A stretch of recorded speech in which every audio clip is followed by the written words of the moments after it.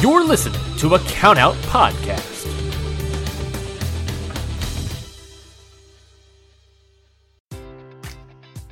Enjoy all your favorite sports like never before at BetMGM. Sign up using code CHAMPION and receive up to $1,500 back in bonus bets if you don't win your first bet. When you register with BetMGM, you'll get instant access to a variety of parlay selection features, live betting options, and the best daily promotions in the business. And with BetMGM at your fingertips, every play and every game matters more than ever. Remember to use code CHAMPION and receive up to $1,500 back in bonus bets if you don't win your first bet. Place your money line, prop, or parlay bets with the king of sportsbooks today. BetMGM and GameSense remind you to play responsibly. See BetMGM.com for terms. 21 plus only. Virginia only. New customer offer. Subject to eligibility requirements. Rewards are non-withdrawable bonus bets that expire in 7 days. Gambling problem? Call 1-800-GAMBLER. Promotional offer not available in Washington, D.C.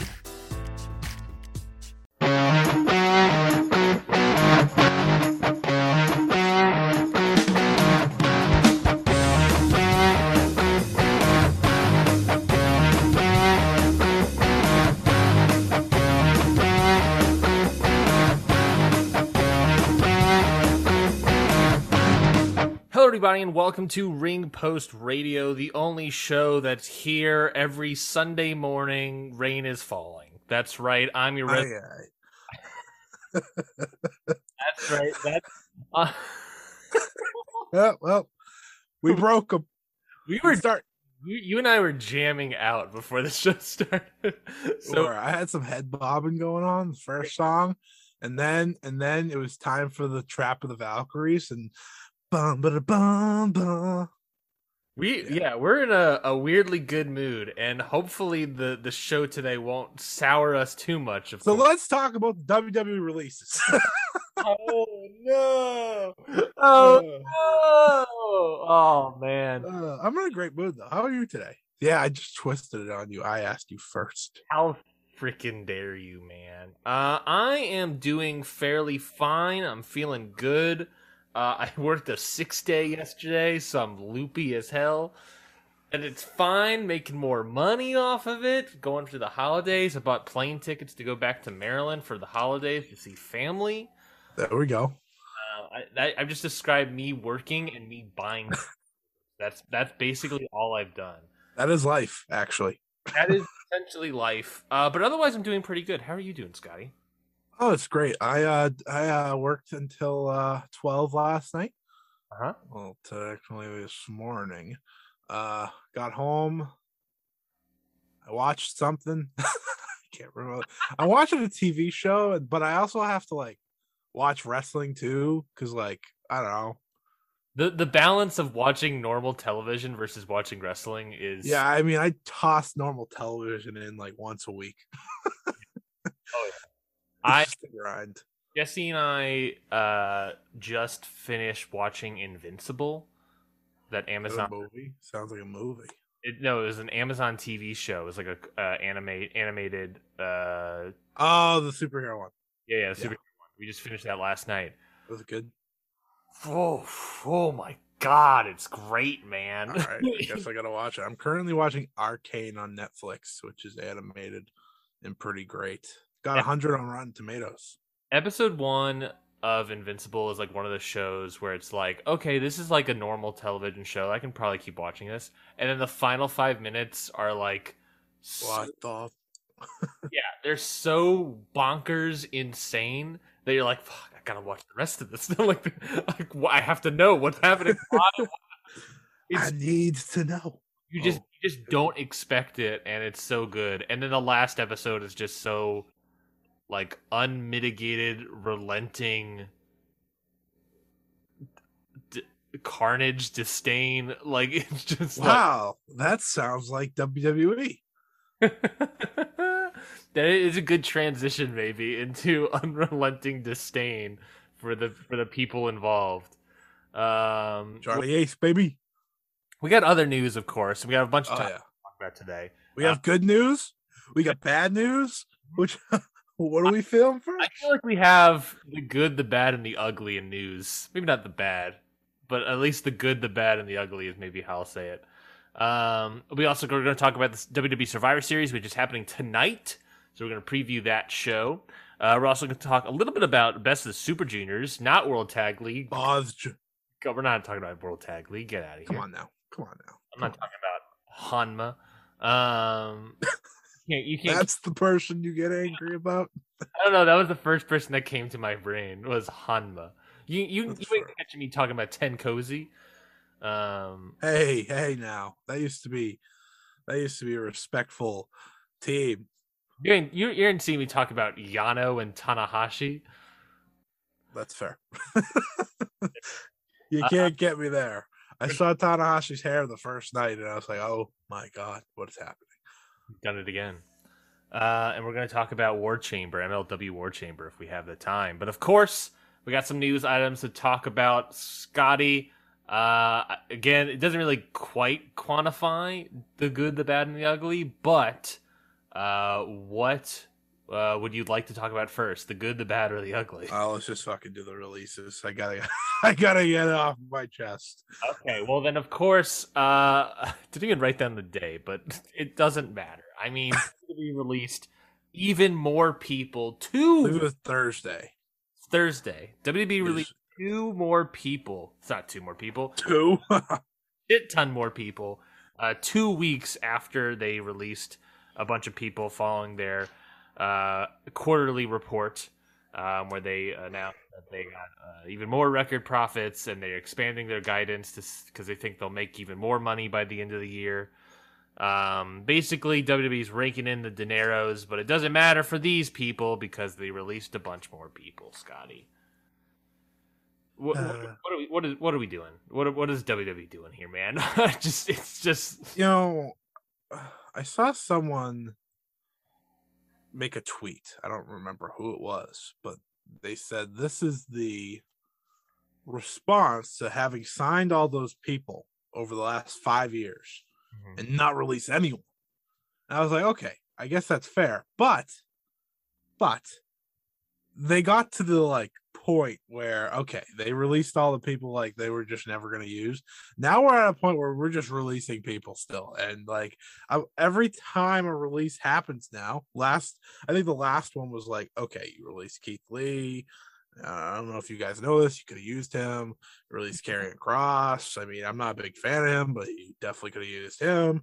Yada, yada, yada. And then this time comes around, and it's just a whole, oh, look at that. They just never gave a certain group a chance.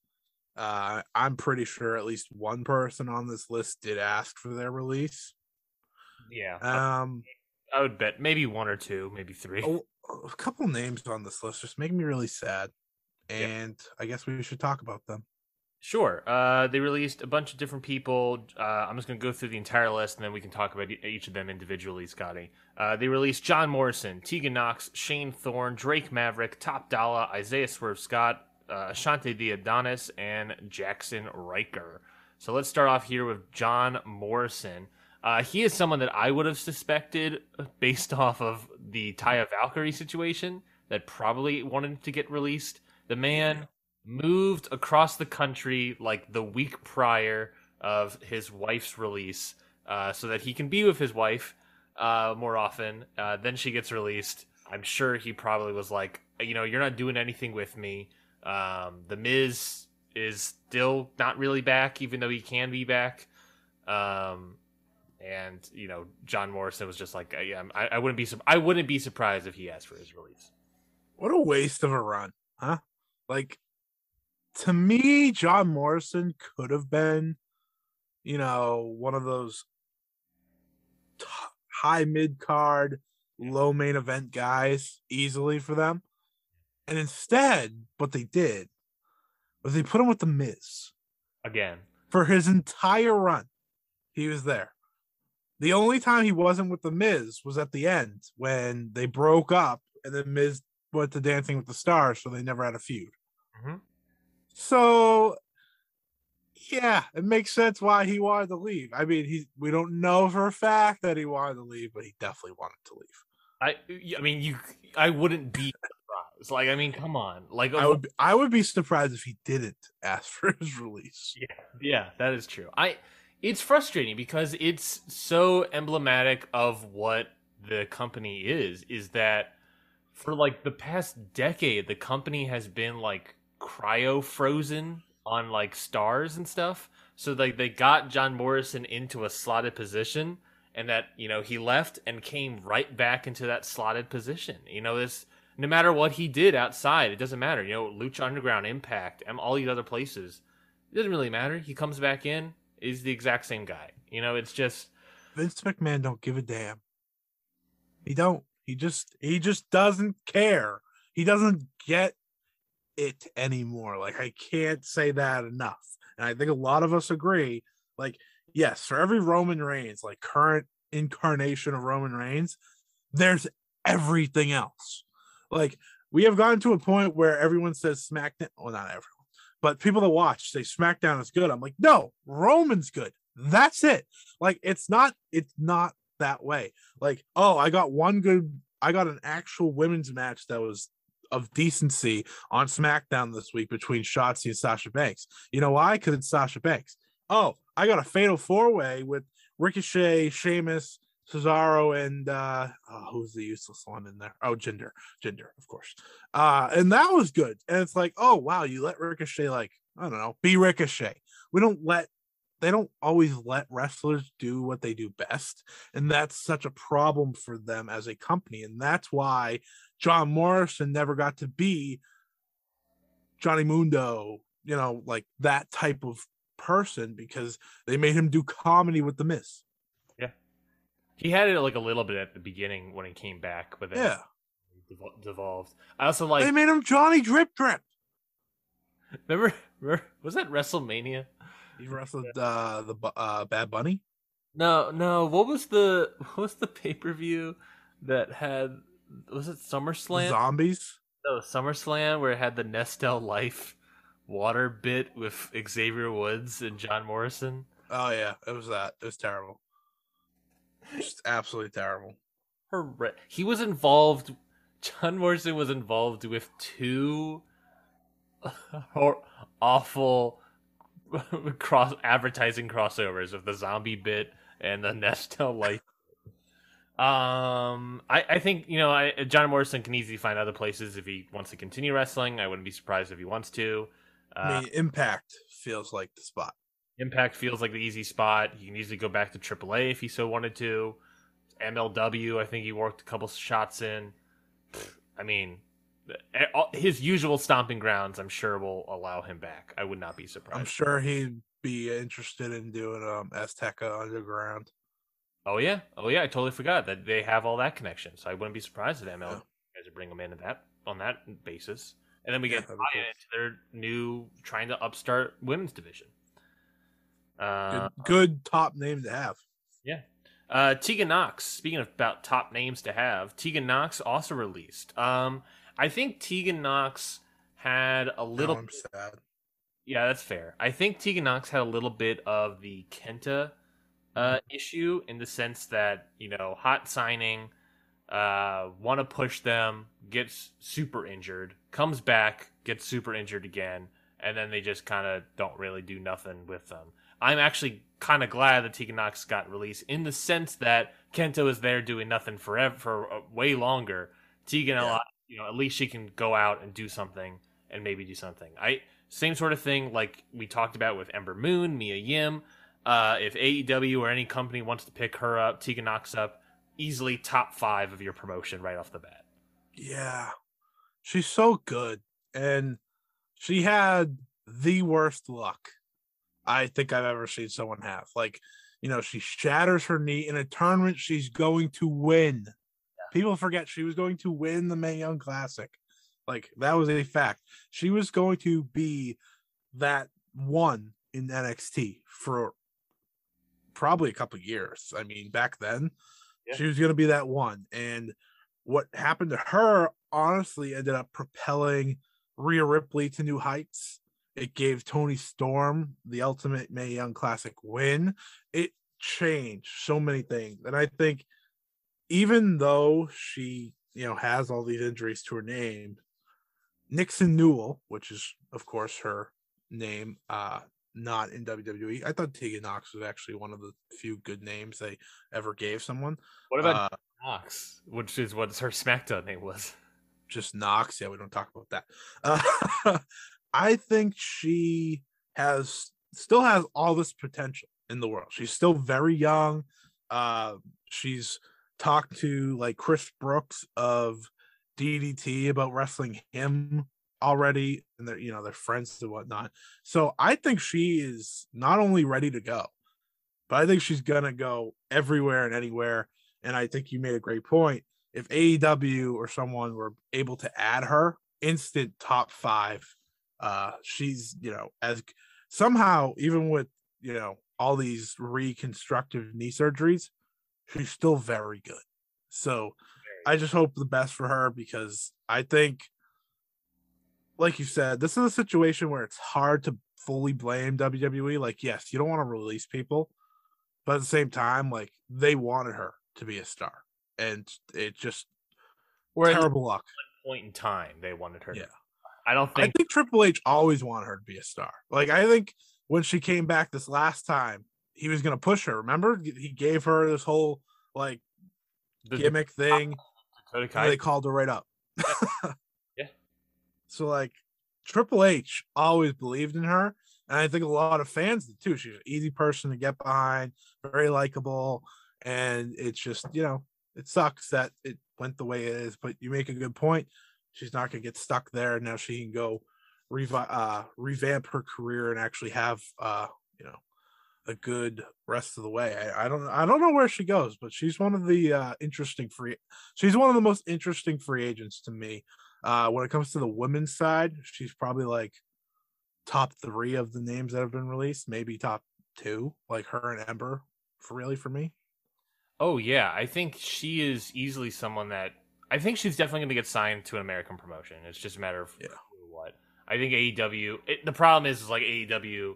We talk about this all the time. Like AEW is already flooded with talent, but the women's is always like, like the women's division could always need more. I mean, look what Soho's already kind of doing with the women's division. Add a couple more spots in there, that could be pretty great. And I think Tegan has that, like, I don't want to say ace, but like that top baby face potential. She has that. I know what you're talking about. That, like, she's got the babyface thing, but the babyface confidence.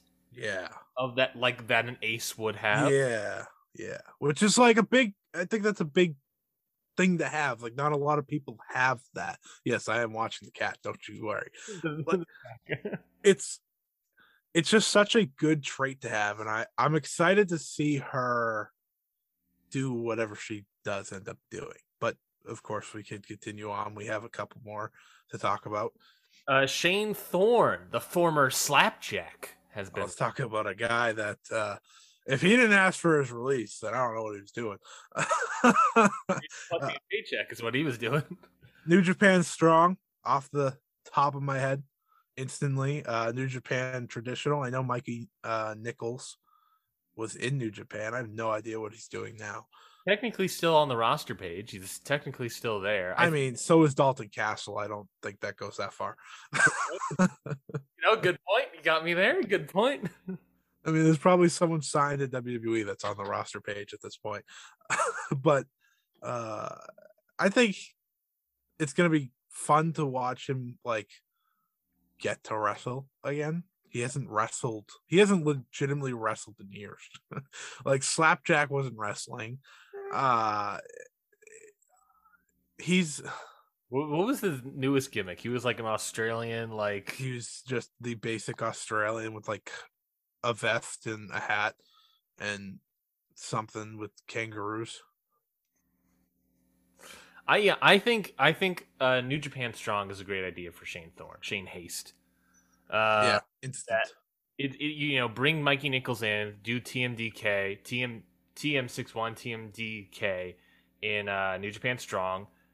That's an easy one. Or you can also just bring them into, they're Australian. Just bring them into New Japan proper, right, in Japan, obviously. If not moving them straight into Japan, keep them in Strong. You got Jonah, he's there. The mighty member. You got Buddy Matthews. He's not obviously never That'd been be a hell of a faction. Never been in that group, but certainly he's Australian. So yeah, this is true. I mean, I don't like to like just automatically bunch them all together, but doing a Jonah, Shane Haste, Buddy, and maybe Mikey Nichols like faction could be something. That could be something. That could be something. In New Japan Strong, of course. Of course. I think that could be a good new faction for you if you need to. Because obviously, they just lost, they basically lost the Violence Unlimited faction for a very long time. Hope Chris Dickinson heals up. Lost him for I think like 4 or 5 months, I think is what it was. And then, who the hell knows with, Stray Dog Army. I imagine they'll still be there. If Bateman's no longer, or whatever's happening of Ring of Honor. And, they have some other people in there. But I think, bringing that, I think that's a good new faction to have. I think that'd be a fun team to have. Because, it has all the perfect elements. You got your heavy, you got your single star, you got your tag teams. You got the Mighty Don't Kneel plus Buddy. Exactly. It works. It works completely. Yeah. I think that'd be perfect for him. If you hear me slapping, that's my cat's butt. I hear it. Thanks. He's so fluffy. He's so fluffy today, man. Oh, I love him. Anyways, Drake Maverick. Like, I feel like we're coming at this like with a weird energy of being like excitable, but it is sad. But also, I think that's the part of it is that I feel best of it here. Wrestlers. I feel bad for the wrestlers because they're like, oh, we lost out money, and we're gonna get paid during Christmas and Thanksgiving, but it still kind of sucks. But at the same breath, it's like I'm just excited to see these people wrestle again. I mean, these guys none of these people were doing anything really. Well, maybe some people were, but none of these people were really doing anything. Now I can actually see them wrestle again. Like, cool. I'm excited about that. Yeah. It's like they're we're going off and I'm going to see more people wrestle. That's exciting. The only problem, and this is the only problem, there's one less spot for these people to fill. Like, Ring of Honor being gone really hurts because we can't keep looking at just AEW to bring people in. Though I think if travel was more open, more promotions in Japan would be possible. Yeah. And so on and so forth and everywhere else. I'm just going back to like Tegan Knox and even to an extent Drake Maverick. I mean, you have, before they got signed, the British scene was for lack of a better term poppin'. Yeah, now it's dead. Now it's pretty much dead. Rev Pro is doing its best to keep the whole scene alive. You have pretty much Will Ospreay wrestling a bunch of nobodies. Yeah. Well, hold on. That Ricky Knight Jr. match from High Stakes was pretty good. It was, but let's not go out and say like Ricky Knight Jr. is this, major star that you still got everyone's heard of. Plenty of bro. But like the bridge scene was popping before they got signed. Ring of Honor existed. All these places were and borders were open for the most part. It's a whole different world, a whole harder world, and also, it's a whole new world. Sorry, Drake Maverick also got released. The big again point, of course, is he got released again. In what, a year and a half? He got released, and a year and a half later, he got released the second time. I say good on Drake Maverick for being able to come back in for the company and get paid for another year and a half. I liked his video. Oh, yes. Can we talk about that video real quick? Go. Yeah. Can you talk about it? Yeah, so he pretty much re-aired, it felt like it was a re-airing of him I think it was, of his video from last year where he got released and he was crying. And then, it has, this little static thing. And it's like, and it goes dark. And then, this other version of... Other version. Maybe this is just Rockstar Spud walking in. We'll say that. But it's him walking in. It's like, listen, now you get to be a professional wrestler and this and that. And I was like, okay, this is kind of sick. You must have had this like in the bank, ready to go for like months. Isn't that such a point to point out real quick? Is that he either he asked for it, right? Either he asked for his release, possible, or he prepped a video in case he got cut again. He might have did it last year and just had it ready. Honestly, like maybe he was gonna release that at one point, and then he got re-signed. He was friends with EC3, so he certainly, the video itself had that control your own narrative vibe. Oh please no! Oh please no! Please don't. No. Maybe know for a fact that that Rockstar Spud is coming in to wrestle EC3 at the Control Your Narrative 4. Oh cool! I still won't watch it. Maybe Spud can remind EC3 how to be entertaining or good in any way. I hope Spud goes back to Impact. I wouldn't be surprised. Hold on. He's done. I broke him again. I've been watching Ring of Honor as you know, and where EC3 is. Oh, they're calling the what is happening to Ring of Honor, the whole getting rid of everything and restarting everything. They're calling it the Great Imagining, and it's sort of EC3 thing, saying they're kind of implying that like EC3 is doing this. It's like doing the Great Reimagining. Oh my god! If they let EC3 run Ring of Honor, they're not gonna consider it dead. They're not gonna consider it dead. They're just doing this thing about like he's like I'm gonna it's all about control your narrative and restarting and doing these things. And he's like really pushing for it in the main event of a show for that he has no connection to the main event. It's just like yeah, so Spud, good luck, buddy. Rockstar Spud. I think Impact maybe. I think Ring of Honor is maybe. I don't know. I the thing about Drake Maverick is that like I don't know if he would necessarily want to go back to being Rockstar Spud. Like no idea what he's going to do.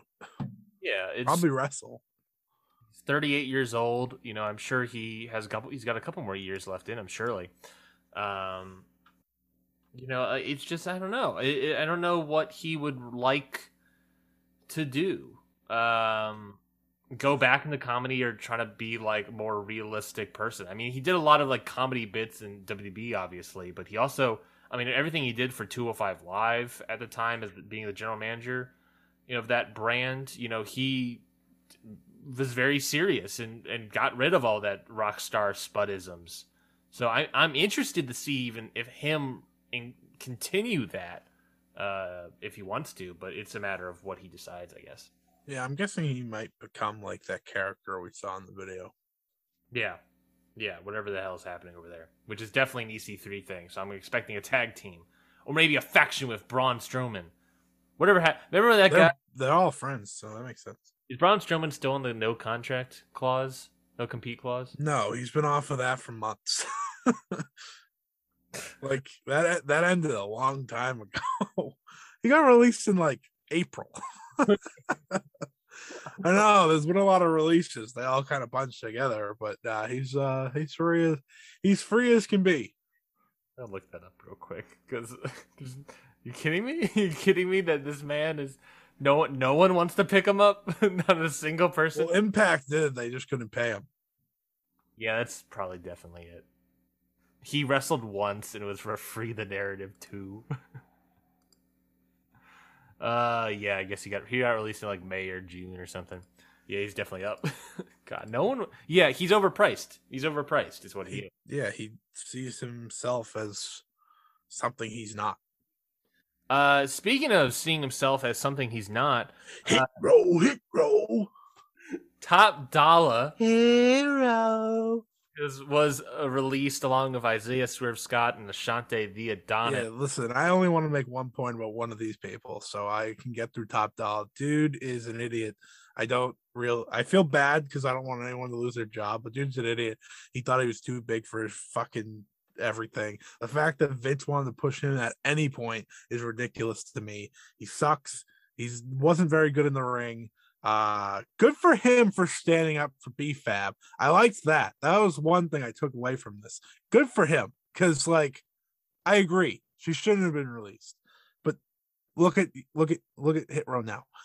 You've made the rest of them get released. And otherwise, Top Dollar, go do other stuff. The reports that came out of this release, there's so many reports of Top Dollar having a bunch of heat backstage. Like you said, BFAB gets released. He's calling upper management, saying that they made a mistake. Just saying that he's gotten too comfortable. He's got an ego, and then all the Twitter nonsense too. The Young Bucks. Beefing with the Young Bucks, speaking kind of an offensive rap about Jinder Mahal, and then arguing with other people about what a Maharaja is. This guy. Yeah, something tells me you're better off without him. Well, I think I was listening to the Flagship, and they said a point where it was just it's yes, the BFAB point is respectable, but in the same breath, it's any sort of rookie calling up the general manager and be like, oh, I don't agree with you. It's look, man, if you're let's just say, if you were like Tom Brady, yeah, sure, you can maybe make that call, but you're fucking top dollar. Who are you, sir? You were a host of a TV show. You were there were football player. He was a former football player. He was the host of a television show or for A&E about that that storage war or whatever the hell that was. There was talks of him being a host of Raw Talk. There was talks of him doing all this stuff, and it's just man, you had the world, and I'll say it, your ego is out of control. Sure, this man's doing good things, he's doing good charity things, but this guy's ego is freaking Jesus Christ, man. Know who you are. I'm not saying that you gotta pay the dues, but there is office politics behind the scenes, and you are not playing it, and fucking no. And because of that, Swerve and Ashante got cut. Yeah, I want to save Swerve for last. Okay. Ashante, every time I ever saw him, very good in the ring. Very good in the ring. He was on 205 Live / in the Cruiserweight division for a bit before joining Hit Row. He's got a cool look about him. He's very athletic, he's just very solid in the ring. And he was good on the mic the few times they let him talk.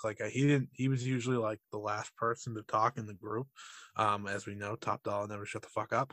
But I always liked Ashante, the Adonis, and I'm hopeful, he's probably going to go indies if I had to guess, at least off the bat. But I could see him be a strong guy eventually. I think he has that in-ring ability. He's a really good prospect. Yeah, he is. He has to be very young. I could see him maybe jump on a Dark Elevation taping once in a while, maybe. He's in the Tony Nese discussion right now. Oh yeah, I don't see. He's only been wrestling for 3 years. He has some connections. Really? Yeah, he has some connections prior to WWE. He was a Maryland Championship Wrestling guy. So he's with Leo Rush and canceled. But he also has a couple connections. He's worked 2 matches. It looks like 2 dark matches for Ring of Honor. So got a couple looks by Ring of Honor. At one point in time, it's only 31 too. Yeah.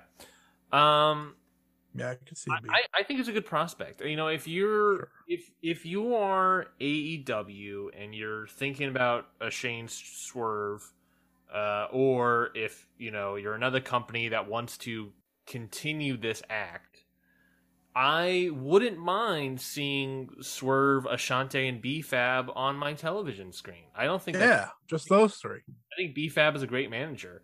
The problem is, of course, it does feel like you gotta get all 4 of them. Nope. But I'm okay not. No, you don't. And now I want to talk about Mr. Swerve, because real quickly, let's put Ashante in the Acclaimed. Ooh, I like that. So that's actually funny that now that we're gonna talk about Swerve, I have some thoughts here. Okay, Swerve, Isaiah Swerve Scott, former NXT North American champion.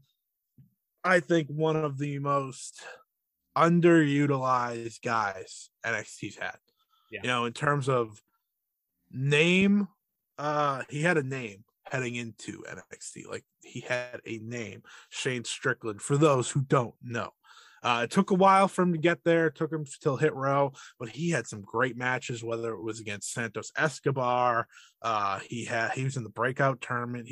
He just everything about him is a star.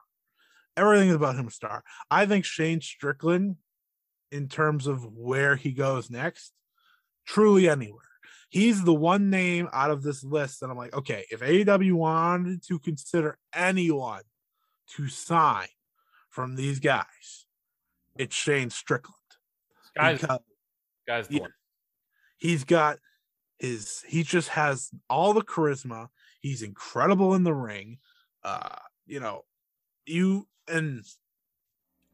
he was released, I was posting some stuff for people to check out of him. His wrestling when he was in Lucha Underground, his Kill Shot, great. Oh yeah, great. He was awesome as Kill Shot. Shane Strickland's a former MLW world champion. People forget he beat Matt Riddle for that title.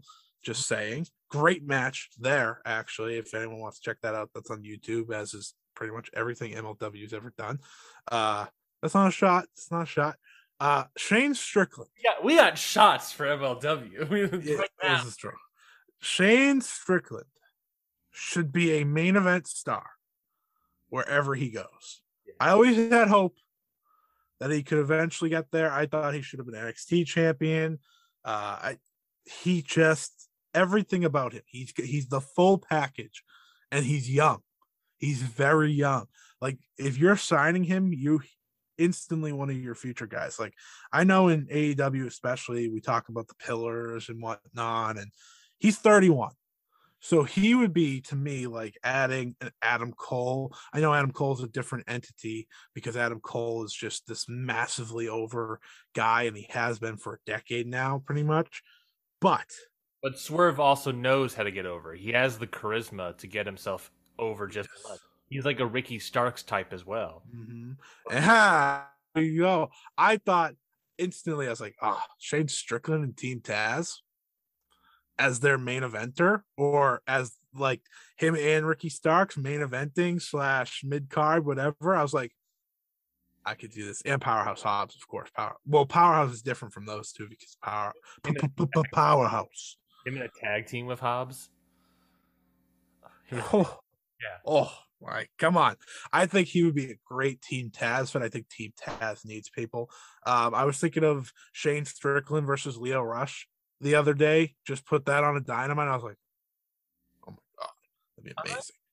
Shane Strickland versus literally anyone on the AEW roster.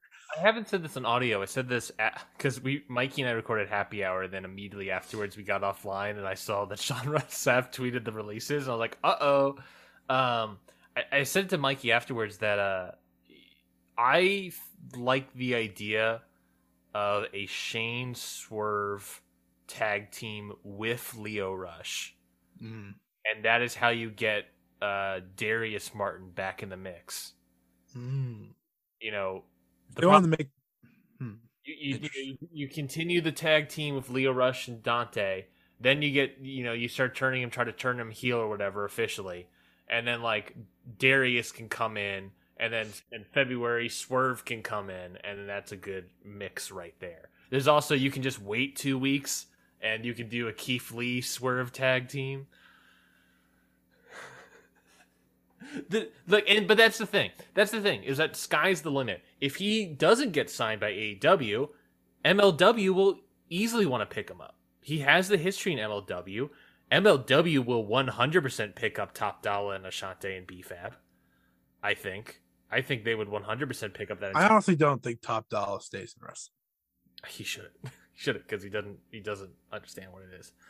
I think MLW is a company that would pick up all 4 of them in like I think they would do that. Yeah. Do you have any thoughts about all of Hit Row lasting this long? It makes me sad.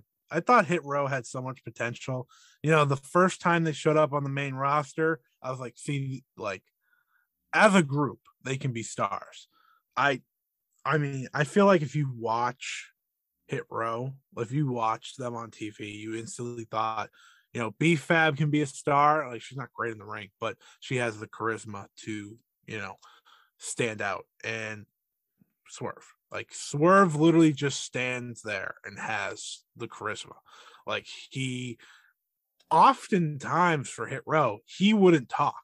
He would just be the centerpiece while everyone else talked because he didn't need to. And I always thought they should have made it. I was interested to see him and Ashante team up because that was supposedly what they were going to do with them. And Top Dollar was going to be whatever the fuck. But I always thought they were going to be a great tag team. I wanted to see them against the Usos. Like, I thought that would have been a great match. Hit Row never got the life it deserved on the main roster. And really, it died when they released B-Fab. Like, it had no hope once B-Fab was released, in my opinion, because that wasn't Hit Row anymore. Like, she made a lot of it. I'll argue that the moment they got called up to the main roster was the death knell. Yes, well, clearly. Hindsight. But like, because Bruce Pritchard, Vince McMahon, they got no idea what to do with a genuine hip hop group that is writing their own music and all this stuff. Like, they don't know what to do with these guys. They're not going to be able to figure out what they're doing with all of them.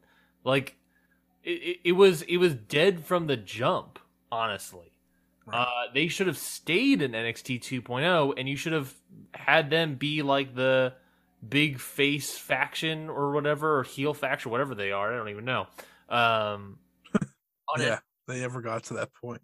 Yeah, like they had something. They feuded with Legado del Fantasma, and then they can move on and do something else as the face group of NXT.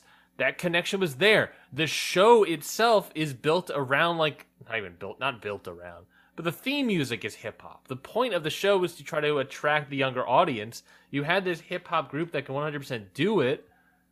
Why not just keep them in NXT and season them a little bit more before you actually call them up and think you have ideas for them? Like, whatever. On the bright side, at least, I can assure you, Scotty, that on the bright side, they'll be able to find a place to work because, of course, they know how to work the mic. Top Dollar knows how to work the stick, so he's going to find us a place to work. Strickland's going to have himself a career. Let's just say that. And also, Jackson Reichert was also released. Do you want the other news as well? Yeah. Sure. Other news announced as well was GCW and Orange Crush, which I don't exactly know what Orange Crush is. I think it's a magazine. Photo magazine. Really good orange soda, actually. Oh, my mistake. I prefer the grape. Ooh, also very good soda. I think they're also the owners of JCW. Either way, they announced that they're launching an Indie Wrestling Hall of Fame. And that it's going to have a show, gala, whatever you want to call it. They use the word gala, which I love to see in terms of wrestling, a gala. So that's going to be happening January 22nd in New York City. I just wanted to bring this up because I'm just kind of confused why they're doing an Indie Wrestling Hall of Fame. Like, it's short, makes sense, but don't they already have like a GCW Hall of Fame? Like. I don't know. I don't understand how you do an independent wrestling Hall of Fame. What like your Hall of Famers? I don't know. Like is it someone that just never got out of the indies? Like is Grim Reaper gonna be a Hall of Famer? Oh no. Nick Gage, Indie Wrestling Hall of Famer. I mean, he'll definitely go in. Yeah, but that's what I mean is that, like, what are we like what constitutes a guy that never gets called up to a main? Every wrestler ever that signed with the top promotion, like Indie Wrestling Hall of Fame, right? Sure, I guess. Yeah, Samoa Joe, but like we know this. Like I don't need them to have a induction ceremony where they probably won't show up. And honestly, the whatever this Hall of Fame is going to be, I have a good feeling that like they're gonna be like Nick Gage and Alley Catch. I'm gonna be like, what the fuck is this? What a joke. There's certainly a couple names that they can put in. There's one guy that in the comments there's a couple pitches. Chris Hero, Colt Cabana, Young Bucks, Reckless Youth, Tracy Smothers. Like there's easily some names in there. Boom boom. Matt Cardona. There's easily some names in there that you could totally do, but it's just like, yeah, it's just like I don't know. It's weird to then say the Young Bucks are Indie Wrestling Hall of Fame for some reason to me. Well, they are. Like they're the definition of it. They were indie technically until 2 years ago. Technically, that's true. Yeah, even though Ring of Honor calling it an indie now is so weird. I mean, it's going back to being an indie, but to me, it wasn't an indie for like a couple years there. Oh yeah, I don't know. It's just I just put Ring of Honor in. Let's put every single roster member of Ring of Honor in the whole. I'm just saying, like, put the promotion because, like, without Ring of Honor, is Low Key going in this Hall of Fame? High Key, I don't care.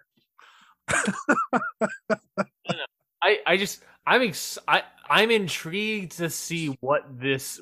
Yeah, I am too. What constitutes an Indie Wrestling Hall of Famer? So you just start naming off troubled wrestlers. Is Austin Aries going into the Indie Hall of Fame? Oh man, he's going to Hard Times 2 in Atlanta in December.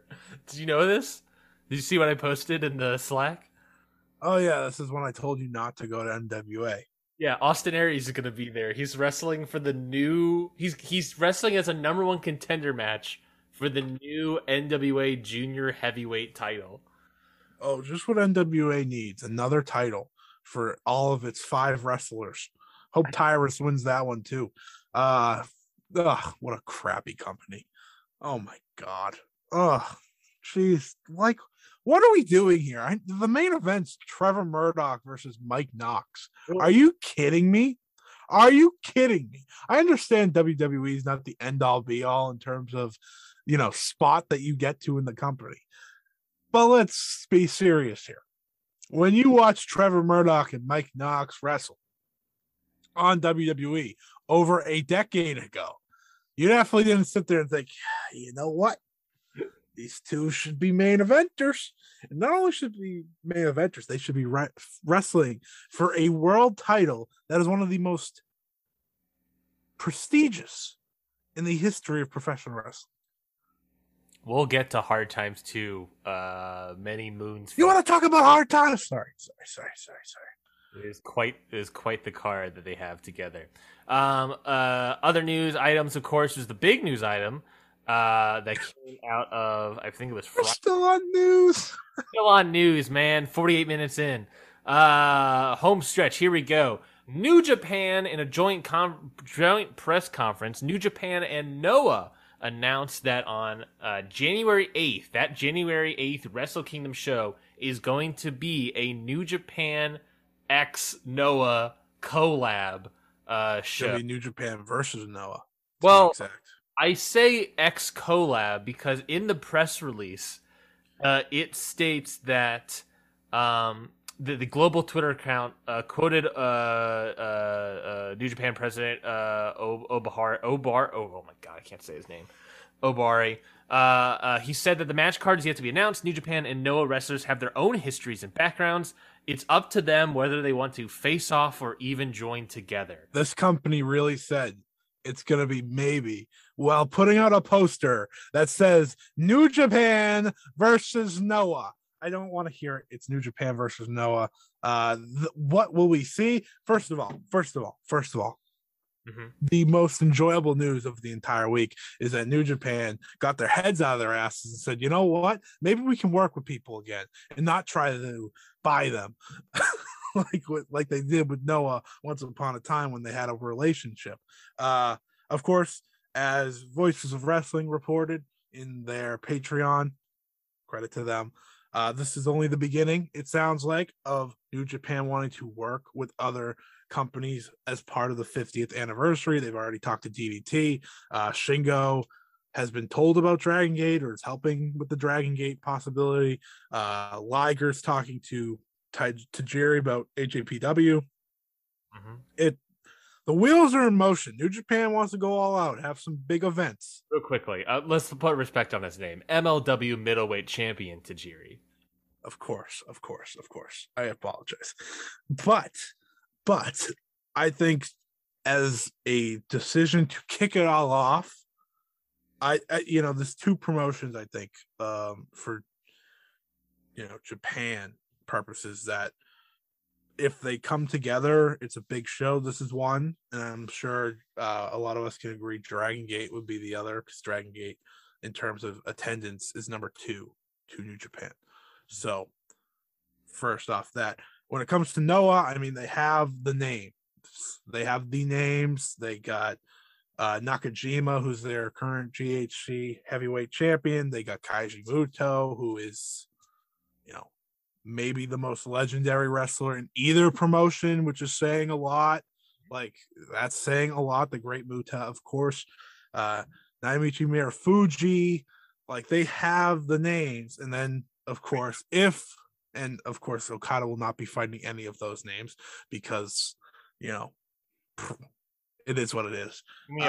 Versus Great Muta, and the Great Muta's Okada's gonna hit him with a burning Rainmaker. He's gonna set his arm on fire and hit him with a Rainmaker, and Keiji Muta's gonna kick out at one. Yeah, I want to point out that I don't want to see Muto versus Okada. That might have came off poorly. I don't want to see that. I was just saying Okada, who is, of course, front and center in this poster, is not wrestling any of them. Found it interesting. Ospreay, nothing was said about him in this. I mean, it's just a introductory, press conference, but he's not even on the poster, despite main eventing night 2 of Wrestle Kingdom. Just a thought.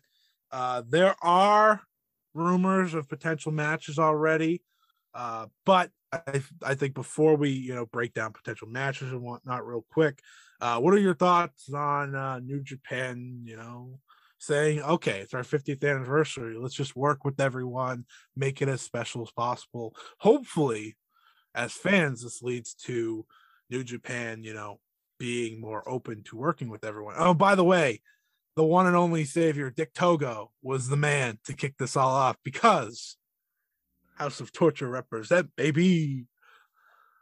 Never fails. These colors for a reason, baby. I think it's a great move. I think it's a great business move. I think to celebrate the 50th anniversary of New Japan, obviously New Japan itself has a lot of connections with Noah, with All Japan in terms of offshoots, and seeing something like that, it's the same concept with it's basically the Forbidden Door concept, right? Is that the working with other companies can help raise all ships, especially in a hard time where it's, whether or not you can have, we still don't know if clap crowds are happening anymore. But, attendance being down, trying to do all these extra shows, if you can get people to get extra money, and then you can save money on the company end where you can have other people wrestle other shows and those shows pay them or whatever. I don't know. Either way, I think it's a great move. I think it's a great financial decision for New Japan. I think they need to do something to create buzz, and this created a lot of buzz for the company. Yeah. And on top of that, you have All Japan. On top of that, you have DDT. On top of that, you have Dragon Gate. On top of that, these are all connections of Japanese promotions. We have no idea if there's going to make any connections in terms of coming into Japan with American companies, but they already have those connections. And I think New Japan. I think it also really goes to show the I don't want to necessarily attitude change, but the mental change in New Japan in a business sense.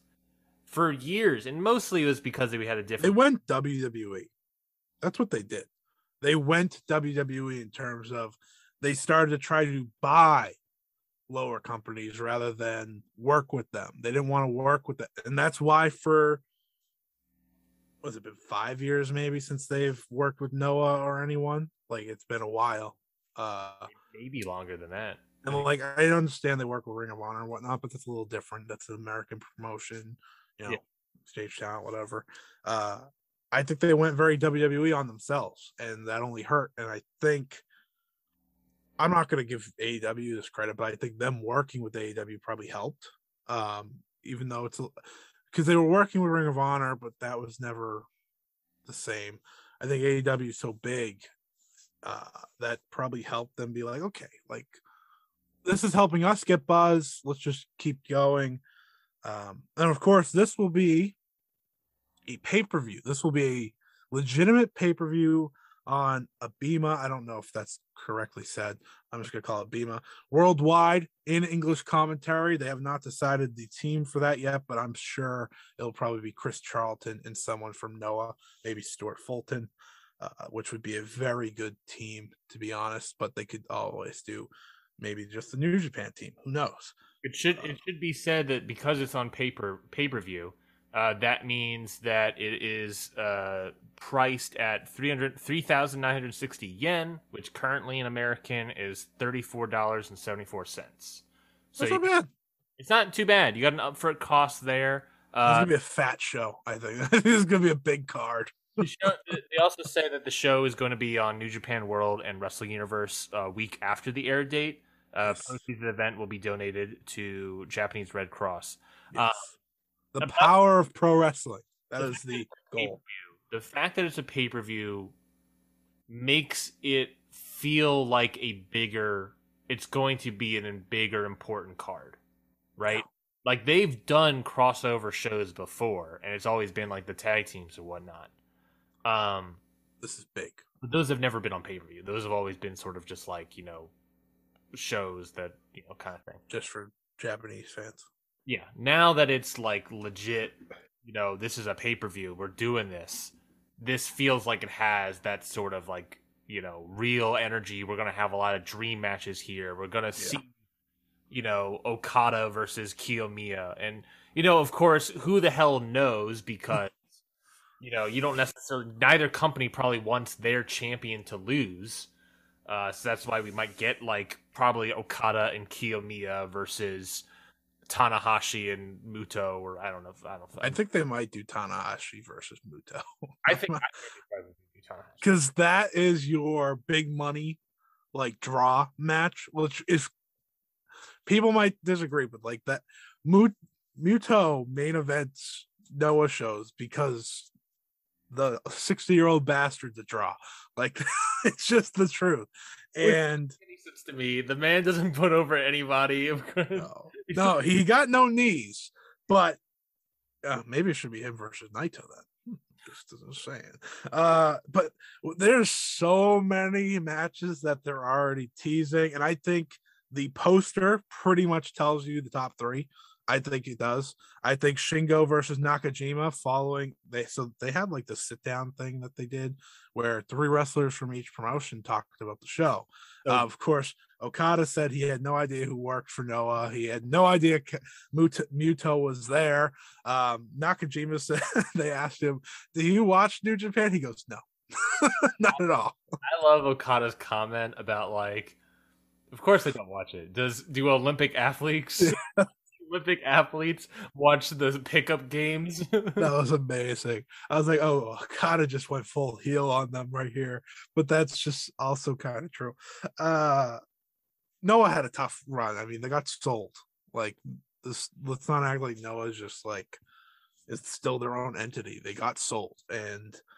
But they still have the names, like I just said. And it just makes circle it back around to what I was talking about. The good financial decision there is that this is a way to potentially sell more tickets. Oh, well, hold on, real quickly. I'm just gonna look this up as I'm. They're gonna quickly sell more tickets, for without necessarily having to do more shows because they'll be able to sell more tickets because they're gonna draw to Noah fans, all Japan fans. I'm gonna look up something real quick. If you want to just talk, give final thoughts. Yeah. So I mean, instantly start thinking about who does Kenta, of all people, wrestle, of course, because he has the Noah relationship a little bit, aka Kenta spent pretty much the majority of his peak in Noah, which I think a lot of us knew if you follow Kenta at all.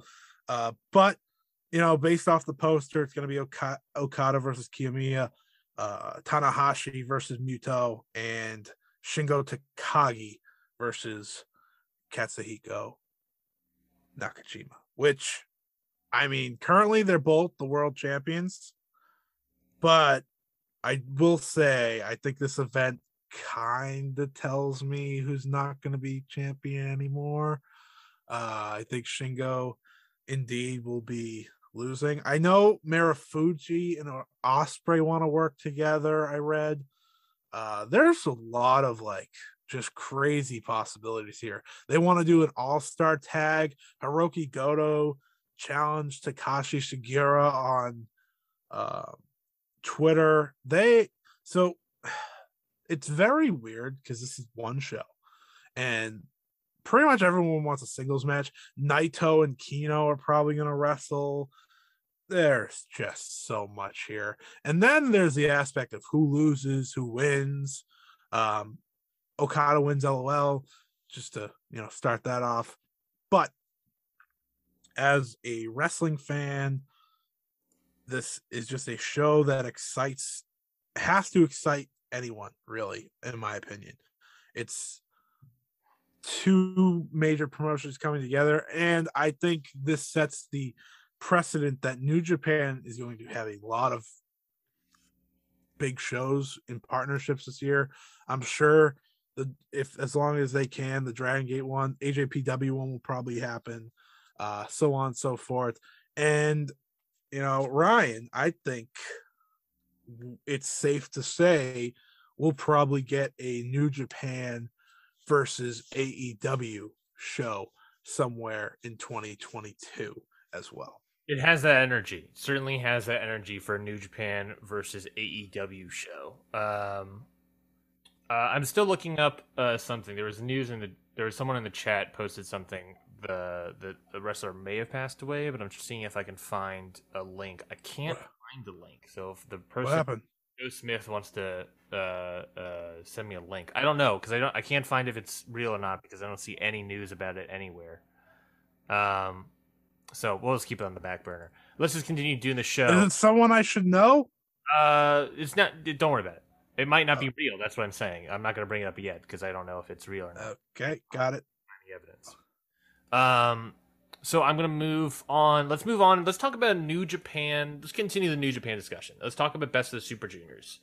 Bozd. So what have you watched between Best of the Super Juniors and World Tag League? I've watched none of World Tag League, even though I plan to watch some of it.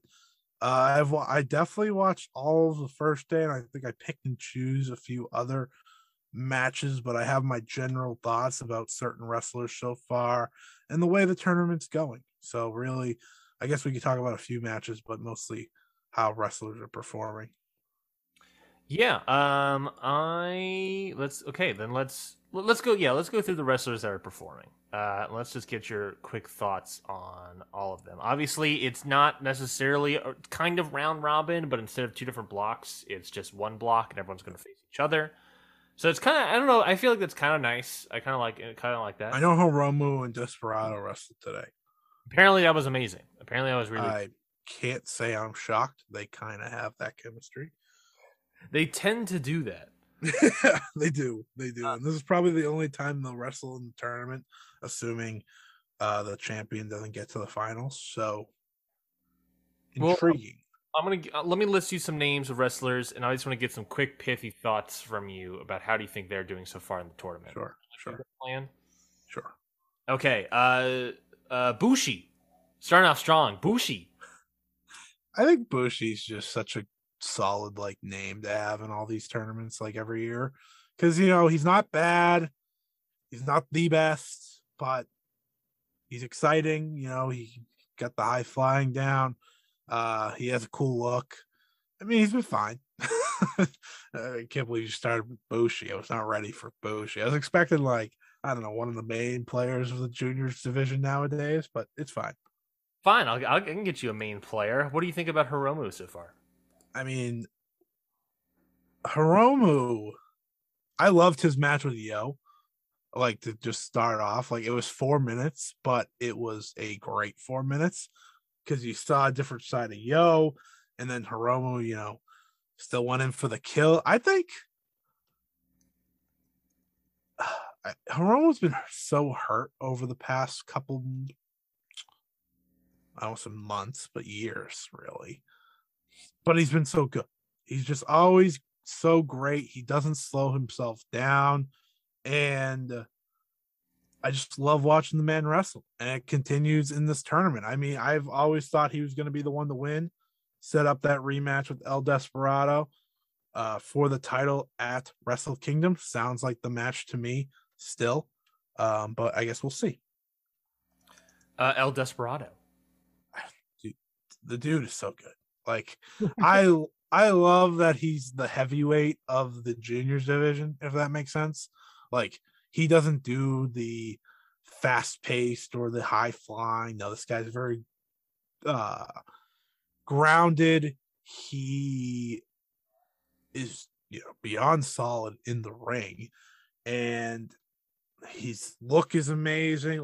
As someone that's really gotten into El Desperado this year, I've really wanted to watch just him specifically because he's just so good. He's just so good.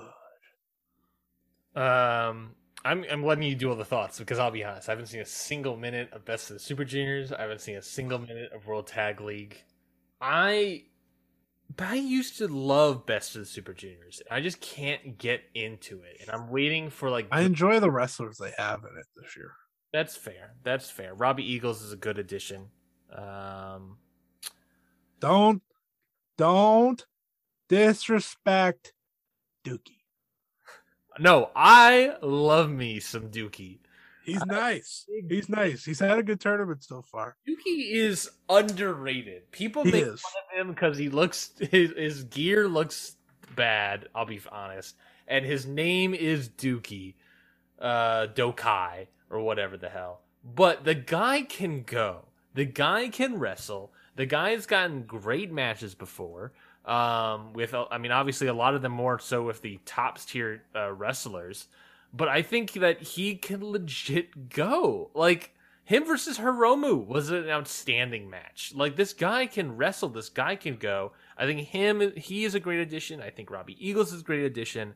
I just, for whatever reason, can't get into Best of the Super Juniors this year. I'll probably not watch all of it, but I'll probably pick and choose matches from it. It's just a matter of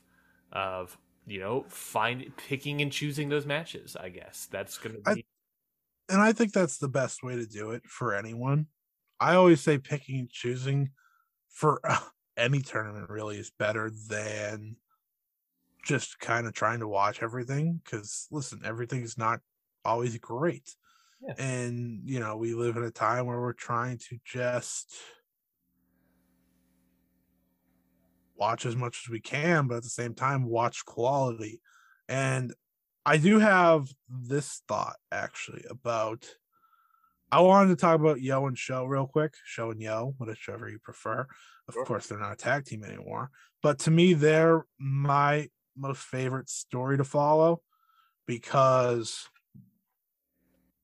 one, I think they're both very talented. I think they both should be wrestling for and eventually winning the IWGP Junior Heavyweight Championship. I don't think it always just needs to be Hiromu.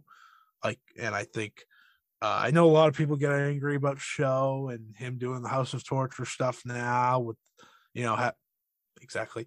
But he's very good. I think it helps. Like, I know people really hate the interference and whatnot, but I don't know. You need heels in wrestling, and I think they're very good at it because they piss people off. And Show has a good look, all that. And eventually, I think if Show were to win the IWGP Junior Heavyweight title, maybe whether he wins this tournament or not, and down the line, that's how Yo wins his first. I think that's a perfect story to tell. And I think Yo is still trying to find himself now as a single star. I mean, he had that injury and then he came back, and it's been a weird thing. He was already a new character, but now he's trying to fully be himself. So, big fan of them. I think they have been the ones I've most been looking forward to watching this tournament. I haven't watched it all yet, of course, but Best of Super Juniors is good wrestling. It's good wrestling. I'm going to double down real quickly. Again, I've not seen a single minute of Best of Super Juniors, so I obviously have read the reports that Show is basically just doing evil mini evil for the tournament. I'm going to double down on the idea that I think this whole thing. You watched Yo wrestle. How? Let me ask this before I say this. How has Yo been on the show on Best? I like it. He's trying to. So in the first match against Hiromu, he attacked Hiromu before the bell, which is an interesting little twist. Yo did, and it's him trying to just figure out what can get him, past this tough spell he's in. He hasn't really started winning. Mm-hmm. I don't know what his record is right now, but he lost his first one. He attacks the room before the bell. Bell starts. 4 minutes they wrestled. 4 minutes of just high-paced action. And it's very different from, usual New Japan standards. And I think watching Yo try to figure out who he is on screen is very entertaining because it's character development. And I think as someone who enjoys that types of stuff, especially in New Japan where it's so work race based, it's a different layer to their promotion as a whole, because you don't see 4 minute matches. You don't see a babyface attack another babyface before the bell. So it's been a really enjoyable watch. Yo is 0-3 as of night 3. Yeah, that sounds about right. I'm still. I can't. My opinion. I'm maybe not going to say my opinion because I still question whether or not having Show become House of Torture member versus Yo. I still question that because I feel like we could have all done this with Yo, and then Show can continue doing what he was doing that made him popular. Yeah, as a singles wrestler. I'm still questioning that. Maybe I should watch some of their matches to see how it's going for Show and see how it's going for Yo to really cement that. But I've said it before on the show is that I don't know. I feel like Yo would have been better for House of Torture. Maybe Show gives House of Torture more legitimacy, not so that's not just evil and huge and Dick Togo. Give it some more legitimacy there. But Yo is also a multi-time tag team champion, so he has just as much legitimacy as Show does. Yo's a weird one because he in more ways than one. Well, yeah, he feels like he should be the babyface of the two. Mm-hmm. But his whole new gimmick type thing of being darker and whatnot makes him feel like the perfect fit for House of Torture. So it's really weird. Yeah, that's what I mean. Is that I think this guy would have been better at House of Torture. I don't know, because I think coming out of that, Show had basically a full year of elevation as a singles wrestler, right? Because Yo was injured. But now Yo needs to come back and needs to get elevated to the point of Show as well. I think him turning heel and joining House of Torture would have been that, but alas, we did not do that. So I don't know. I'm sort of frustrated about that. Other wrestlers to get quick thoughts on. We kind of got Doki. Nah, it's okay. We can move on. You want to talk about anybody else? Is there any matches that really stuck out to you so far? Yes. Give me 1 second. Let me get the little match guide going just so I can point out exactly, because let me tell you, I'm trying to watch like 7 tournaments at one time. Has Master Wato been good at all? Yes. I love Master Wato. That man's awesome. Whoa, what? What do you mean? You don't like Master Wato? Bushi versus Doki on day 1 was fun. Okay. Dookie, not Doki. Master Wato versus El Phantasmo was entertaining because Mr. Wato is the man and pulled off the upset. Again, Hiromu versus Yo on day 1, very good. El Desperado versus Sho is pretty good on day 1 as well. As you can tell, I've mostly watched day 1. Dookie versus Yo on day 2. Mm-hmm. Very good match. Dookie, man, just watch Dookie. That's all I've watched. Dookie's good. Night 3, he faced El Phantasmo. That must have been a good match too. Well, that's El Phantasmo's fault if it's not. It's not Dookie's fault. Let's go. Come on, guys. Dookie's got a cool mask and he's cool and he does crazy shit. Like, what's not to love about Dookie? I think the problem of my interest in Best of Super Juniors and World Tag League is not only because they're put together. Leo Rush wasn't in it. Me too, personally. I wanted Leo Rush in it too. Put Chris Bay in there, man. Should have. No, it's more so just the thing of the fact that it's basically the first thing right after G1. You know, obviously we had the Power Struggle sort of intermediate event. But it's a lot. It's a lot of tournament stuff. I mean, we saw the burnout from tournaments in 2020, and the fact, and you know, it's no fault. I mean, it is what it is that the Olympics pushed back the G1 climax, and so presumably we'll be back to the summer next year. But yeah, I'm just sort of. It's like I get burnt out. I watched G1 climax all the way through. And it's like, okay, I don't know if I can just watch all these juniors do basically the same thing real quick. Hey, now, no one does what Dookie does. That's fair. No one does what many of these juniors do. It's just, I'm still, I don't know. It's just, I'm still burnt. You get tournament fatigue. It's just very fair. I also do, because like, I've been trying to watch some of the DDT tournament, which is just their version of the G1. And like, I've just looked at it in my match guide. I'm like, maybe I'll get to it. Maybe I won't. We'll see. Yeah. I don't know. Yeah. It's a lot of tournaments in a very small amount of time. And like, Noah did theirs, and I did not watch all of it because I did not care about all of it.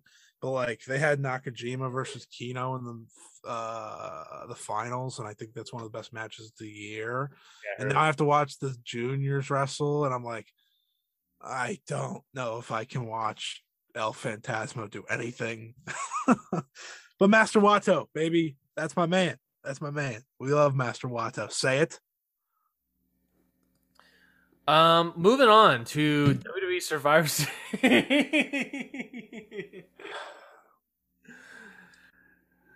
I'm very particular in the words I say on this podcast, and many of my bits on the show, Scotty, are things that I don't say.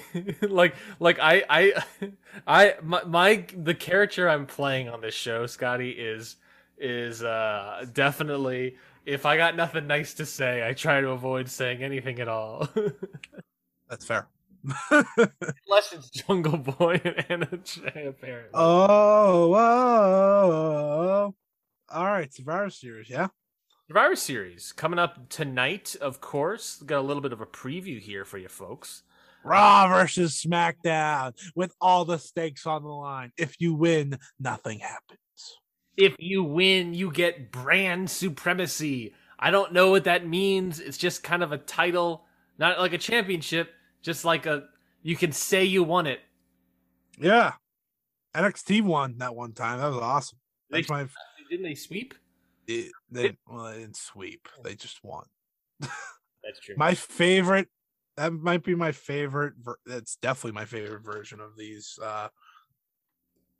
brand versus brand because they had the matches like that, but they also had title matches.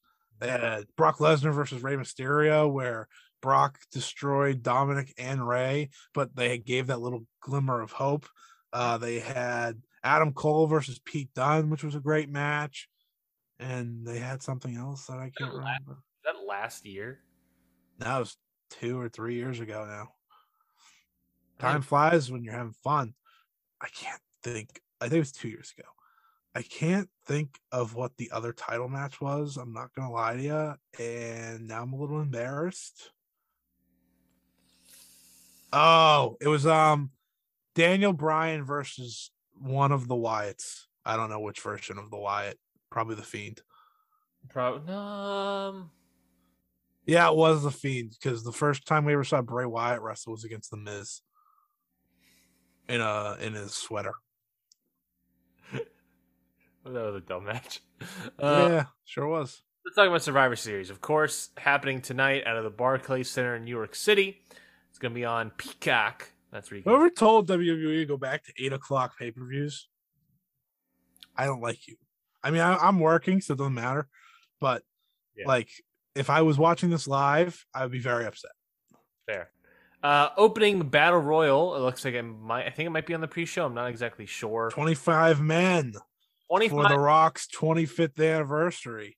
Exactly. Yes.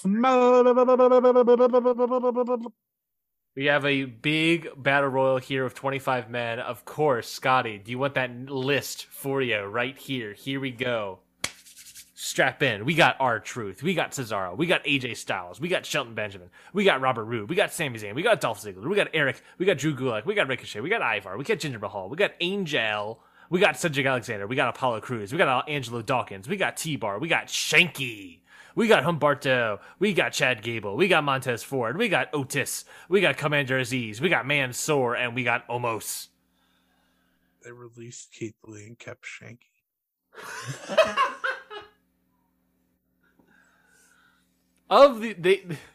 What a fucking company. 25 people for the 25 people they released in the past 2 weeks. Ooh, that's harsh. I don't know if that's true. I don't know if that's accurate completely. Pretty close. Do you have any picks for this 25th anniversary of The Rock Battle Royal? I guess Sami Zayn's up there. There's no evidence that The Rock will be at the show.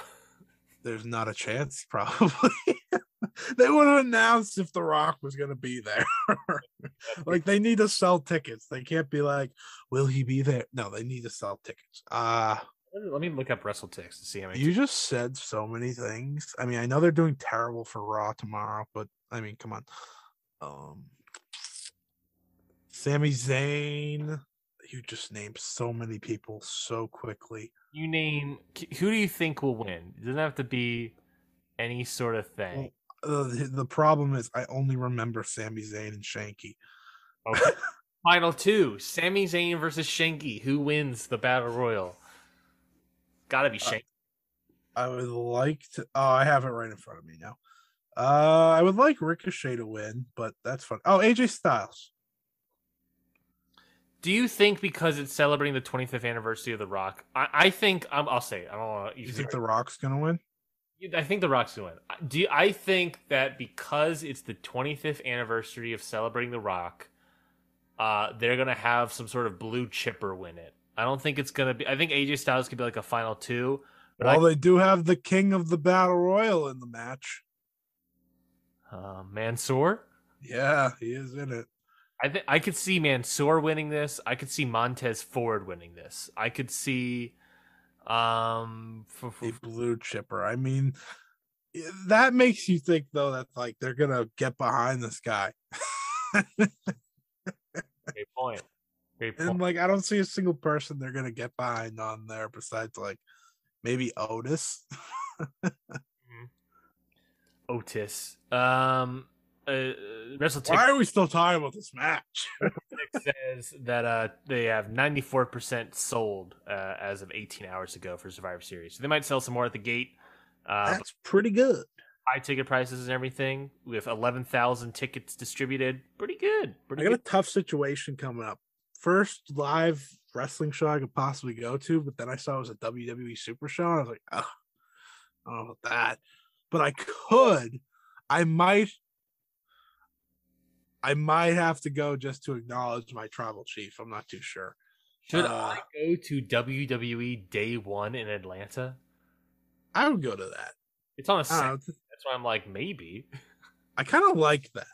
I like the name of it. I don't know why. I like Day 1 because it is Day 1 of the year. I don't know. That's not a bad. I mean, who knows what the matches will be? I might just wait until later because the tickets might go down. Yeah, I mean, the tickets for us are like already going down. It's like that same week, I think. It's like it's the Saturday after that, which is very funny. They're coming here. But anyways, let's not talk about Battle Royal anymore. Non-title Raw versus SmackDown tag team match. All of them are non-title. Oh, yeah, good point. The SmackDown Tag Team Champions, the Usos, are going up against RK Bro, Randy Orton, and Riddle. Who do you got? Tough one, appears. Tough one. It's a tough one because, like, WWE thinking, do they want to piss off Roman and have the Usos lose? Like, or do they just have Riddle get pinned? I feel like we run that story into the ground.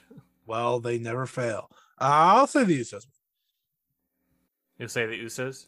Yeah, because I think Randy RKO'd one of them on Raw or something, and like reverse booking says they get the upper hand, and Matt Riddle's very easy to pin. I'm going to say Randy Orton gets it because then they can put over how Randy Orton has so many matches and so many wins. This is also his pay-per-view. He is Mr. Survivor Series. Yeah, so I think he's going to win. It's his pay-per-view. He has all these matches. I take it back. I'm on your side. They're winning. Yeah, what's the record that Randy Orton's are breaking? He is breaking the most pay-per-view matches of all time in WWE history. Wow. Yeah. It's a lot of. You said that he was like on Monday, then he will break another record? Yeah, most matches in WWE history. Assuming he has a match on Monday. Yeah, that's what he said. That's literally what he tweeted. He's like, assuming I wrestle on Monday. I was like, I'm happy he also doesn't know.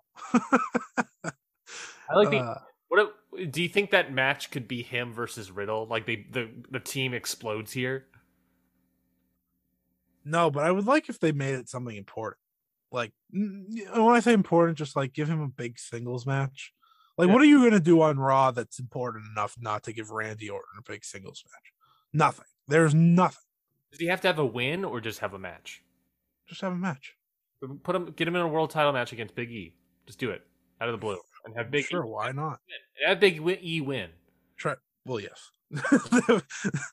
Let's be serious here. Big E has to win. There's no doubt about that.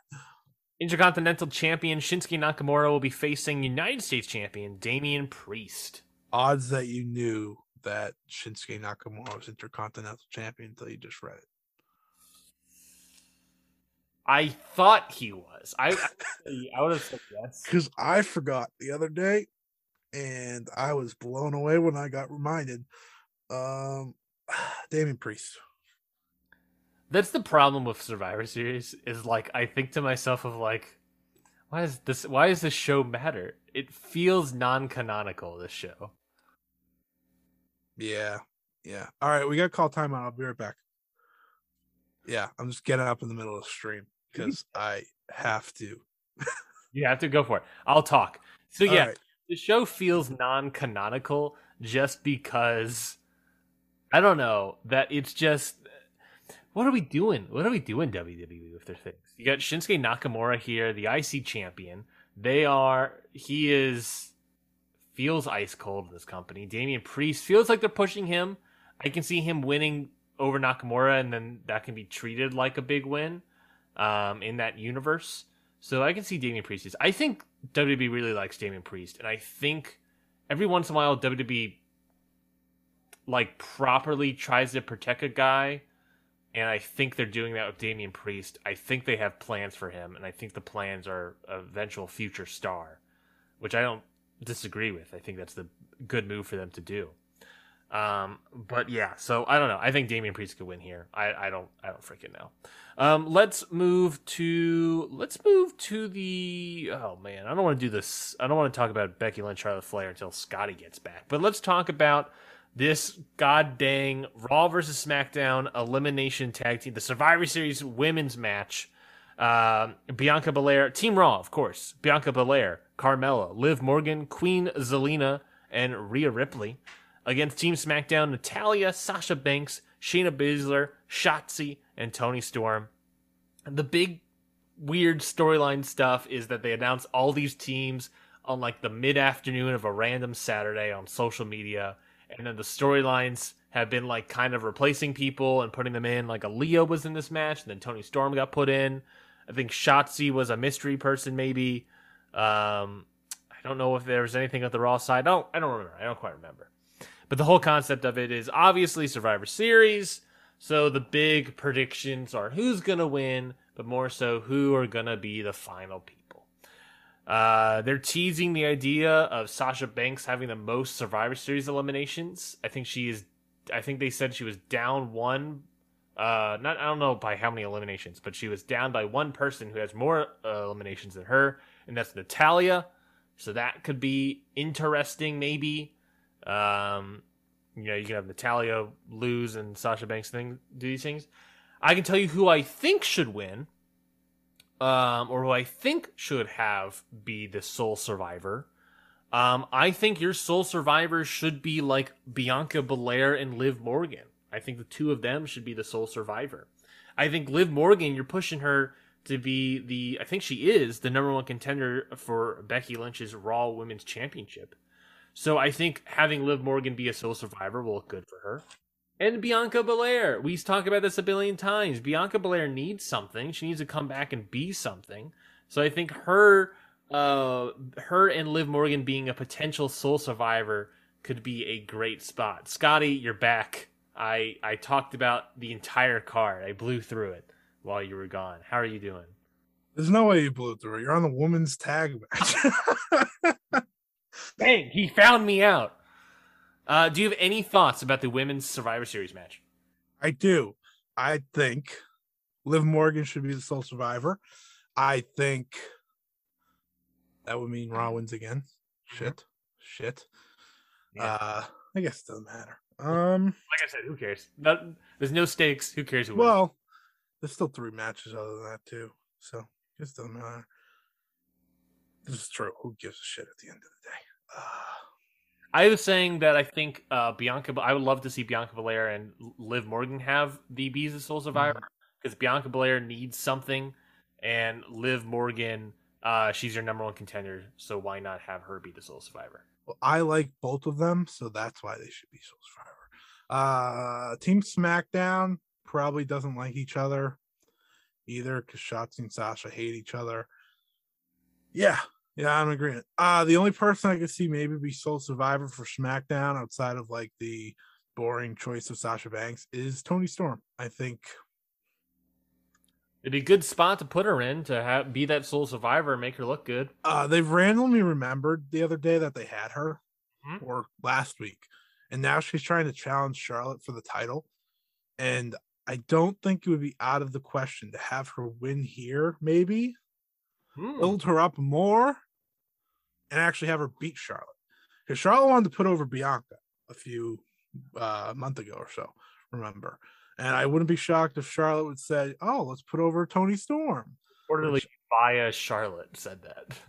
Yeah, well, I don't really like Charlotte at all. I don't believe anything she says, but I like Toni Storm. Wouldn't mind Toni Storm had some shine, but I like the idea that you had of Liv or Bianca. I think that would be a good spot for them. Let's kind of just go straight into that. The non-title, of course, Raw versus SmackDown match. Becky Lynch versus Charlotte Flair. Obviously, the story is all of this is what's happening seemingly behind the scenes between the disdain and hatred between the two of them. The work, shoot, interviews that they're having. Dalton Castle won the television championship. Oh, spoilers, man. Oh shit! Sorry, I didn't think you would care. Sorry. Anyways, I don't care. Good for him. Good for him then. That was so funny. You're like, what the frick? What were you saying? Becky Lynch versus Charlotte Flair. Yes. Okay, I have a few angry thoughts about this. Real quickly though, my question for you is: do you think it is a work or a shoot? I believe it was a shoot at the beginning, and now it's all work. Like, I think the fight in the back after the title thing, that was a shoot, but ever since, it's been a work. A worked shoot, as it were. Yeah, exactly. I think they have a match here that has so much history behind it, right? So much history. Former friends, better rivals. This is the feud that started Becky's launch into superstardom, which, by the way, Charlotte's never reached, and I will keep saying that. She's never gotten to this point. Also, just so dumb that they act like Becky's a heel, by the way. Like, I was watching her do all this stuff against Charlotte, and I was like, she's not a heel. Like, everyone wants to cheer her. But instead, what they did is they tried to make it more of a legitimate shoot than focus on the simplicity of their history. Yeah. They instead be like, oh yeah, we don't like each other anymore, yada yada yada. Well, technically you're not supposed to anyways, by the way. Like, you guys had a feud and you guys main evented WrestleMania and all this jazz, and I was like, you weren't ever supposed to like each other in kayfabe, so like, why are we acting like this is a big deal? They just missed the mark on an easy match to tell, in my opinion. I think they're gonna probably have a great match because Becky and Charlotte often have great matches together. Their match from Evolution, possibly the best main roster women's match of all time. Their last women's standing match, I believe, one of the best, bar none. But that was also when they seemingly loved working each other and liked each other. I don't think they like hate each other in real life. Like, I just don't. I mean, I think they had that one fight, but like, that's just too. At the end of, like, that's just two top stars, trying to look good in the end. And they saw it different ways, and that's not the first time that's ever going to happen. It's not the last. Stone Cold Steve Austin walked out because his match with Brock Lesnar wasn't built up. Understandably so. I would have done the same thing. Like, top stars do this. And I think it's cool to see, two people actually care now in WWE. Like, how many people do you think actually care? I think the top champions probably right now do. I think they actually have legitimate people that care. If they weren't top stars, it would be hard to work with, but that's a conversation for another day. Mr. Keith Lee, poor guy. I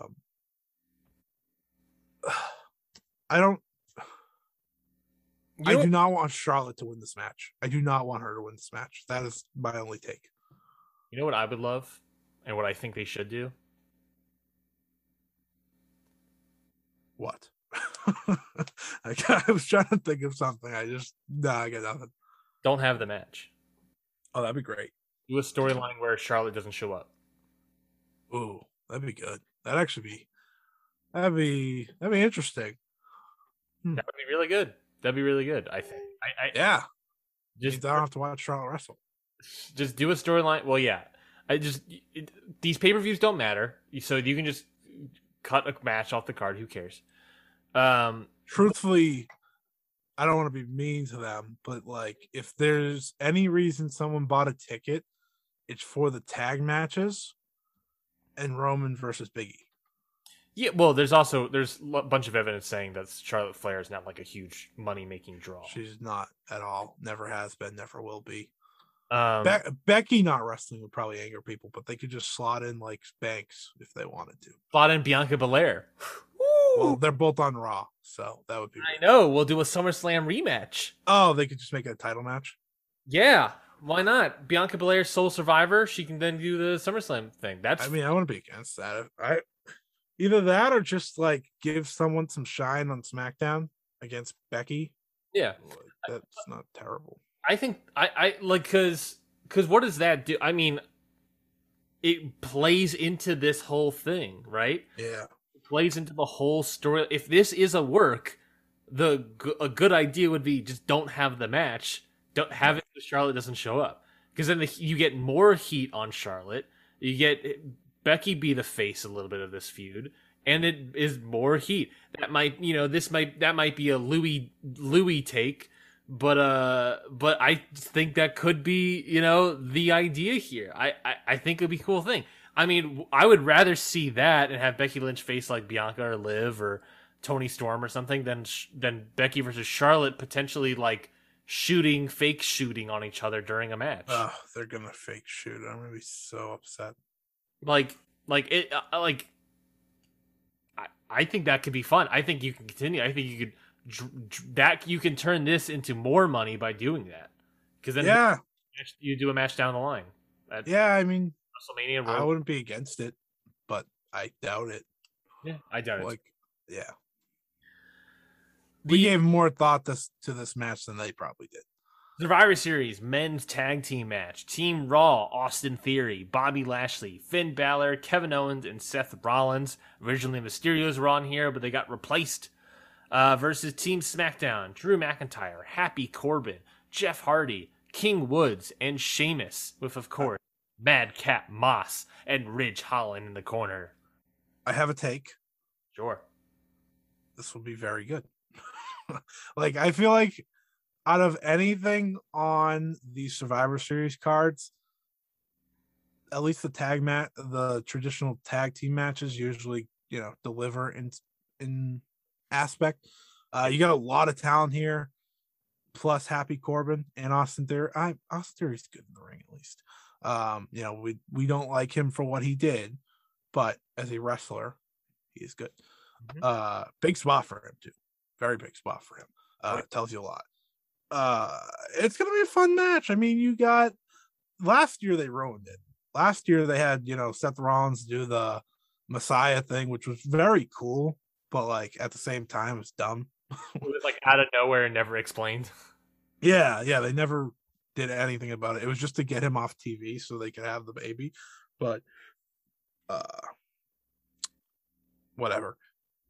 It's gonna be a good match. Who's the potential sole survivors? I don't think Austin Theory will be a sole survivor. I don't think they're going with the young gun here. I feel like SmackDown has to win this match probably. Thinking who should be the sole survivor. They probably won't have Jeff Hardy do that. They won't have Sheamus do that. I could see Drew. I think, we're not trying to make a star here. We're just gonna have Drew be Drew here. Yeah. And I could see that be the first step in getting him back to the top. Thankfully for him, since going to SmackDown, he's gotten the reactions back. They've just been very simple. They're like, okay, let's have him go do an open challenge, wrestle good people, have good matches. What an idea to get someone over, by the way. So I think Drew McIntyre as sole survivor makes a lot of sense. I like that too. I could also see, King Woods maybe being there as the sole survivors. That was my other thought. On Raw, if anything, Bobby Lashley and maybe Seth Rollins. Finn Balor maybe as well. I agree. I think SmackDown could win this. It does not matter. I just want to see a good match that has little to no story. And by that, I mean outside nonsense story. I just want to see good wrestling between all these guys because all of these guys can go. All of these guys can even Happy Corbin. Yeah. At his best, he can go. I will give him that credit. I remember him in the King of the Ring a few years ago when him and Chad Gable were having that. Chad Gable should be in this. Idiot. What am I talking about? He's in the battle royal. Of course, yes. But yeah, they can all go. It should be a good match. I'm in agreement with you. Let's not bring outside story into it. Let's just have a nice match. Just do the match. Yeah, for once in your life, do the match. And finally, your main event, of course, is going to be Big E, the WWE champion, against your Universal champion, Reigns. This is juicy. Big E, on the run of his life. He just was at the big boxing fight yesterday. I saw he was doing the big announcing. This dude's like becoming mainstream every single outing, and it's great. And then there's Roman Reigns. They're working hard to get him out there more. Well, I know he's friends with that guy, so like I think he was actually asked to do that. It wasn't more WWE on that one, but yeah, they're getting him out there more than they ever got anyone else out there in a while, and I think it's just because he just has that charisma to him and whatnot. But I think this is that match that you're waiting for Roman. You know, Roman doesn't have many challengers that can beat him. He doesn't have many competitors that can take him down. And Big E is that. I always thought Big E should be the guy to beat him at WrestleMania next year. They, of course, went the other way. They didn't do that. It is what it is. I always thought Roman Reigns losing to Big E made a lot of sense. They're telling a story between Roman Reigns, King Woods, and Kofi, and I'm gonna say the New Day, but it's just those two, so it's not the full New Day. I think that day one pay-per-view they could potentially be doing Roman Reigns versus King Woods for the title, and I think that would be actually a very smart choice. Everyone loves King Woods. I love Xavier Woods. You're probably a fan of. I think everyone loves the New Day. I don't think that's a crazy thing to say. Xavier in his hometown of Atlanta. Exactly. Perfect match.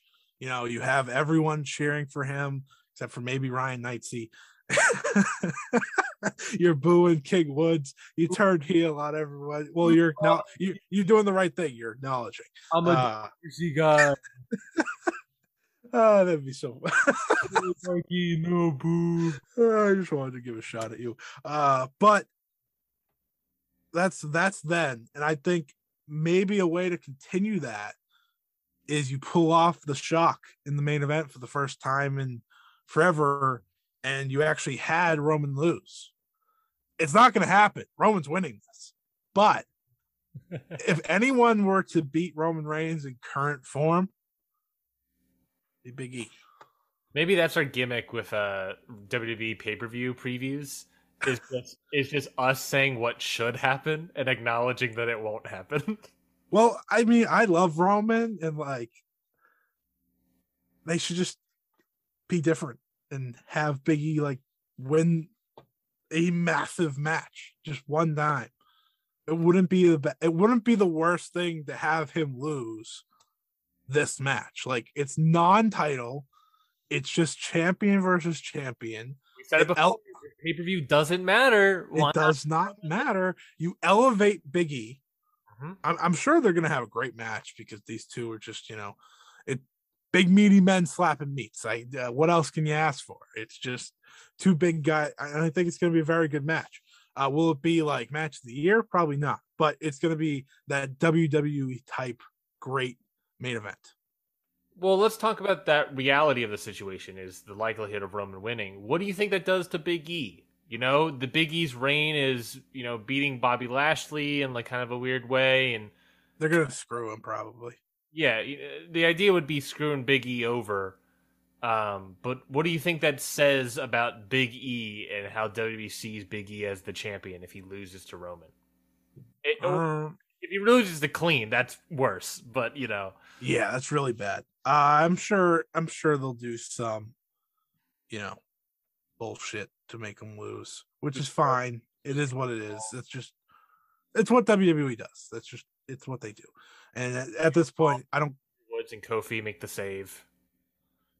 Yeah, well, that's why I think maybe like there's this little chance they were like, okay, let's get Big E the win. And I think that would actually be interesting because you'd have a over the top angry Roman who lost the match that he can't get back. Yeah. Like he's not going to fight Big E, next pay-per-view. Like he can't get it back. So I think that would actually be an interesting story to tell. They're not going to do it, but they should. And that goes back to how you were trying to tell the story of Becky and Charlotte. I don't know. I think if SmackDown were to lose the night because Roman Reigns lost, that would just that would be like easy storytelling. He brings his wrath to SmackDown. It's actually interesting. You build to that match with something new. Just give him something, a new character. Right. Like it's not Roman's fault that they keep making him do the same thing. Like he doesn't have control over anything. He probably is like, here's who I want to wrestle. And then they're like, maybe. But I think he has such easy feuds right now on the roster. King Woods, Jeff Hardy, two guys instantly he's going to get booed against. Ultimately, Drew McIntyre at a big pay-per-view. Like they have a couple guys now, new guys. Just build a fun story. Let Big E win. Or just, have him get screwed over. And then there's doubt. Oh, maybe, if Brock Lesnar comes back, he will beat him. So on, whatever. I'm just putting too much thought into it. No, I like it. Well, that Survivor Series, of course, is going to be on tonight. If you're listening to this, it's happening tonight. So boot up that Peacock, folks, and watch it. Or don't. Or just, don't watch it after the releases and don't support the company. Or stream it if you want to see some matches. Find it on a totally legal streaming site. Speaking of totally legal streaming sites, War Chamber. I don't have a thing here. We can end the show, Scotty, or I know we both wanted to talk about this show. We have to talk about this. We have to. So War Chamber was on. War Chamber, MLW did their War Chamber show on Wednesday on Fusion or Alpha, where the hell they're. I thought it was War Games. It was War Games originally, like many years ago, but then NXT was like, no, that's our copyright, and then they had to change it to War Chamber. But it wasn't even a War Games match. It was one ring. War Game. You're right. I didn't acknowledge that. That's my whole point. It was one ring that had barbed wire on top. I totally forgot about that. It was one ring. It had 10 men in the smaller sized MLW ring with a steel cage that had barbed wire on top of it. And not even like terrifying barbed wire. It was one strand. I went through the entire match and I did not even recognize. Oh my God. That was the first thing I noticed. I was like, what is this? Like, what am I watching? I loved. We got. You loved what? There was nothing to love about this except for the end when Jacob Fatu destroyed Contra. There was nothing else to love about this. I loved how we got to kind of spoil that Jeff Cobb is coming to the promotion.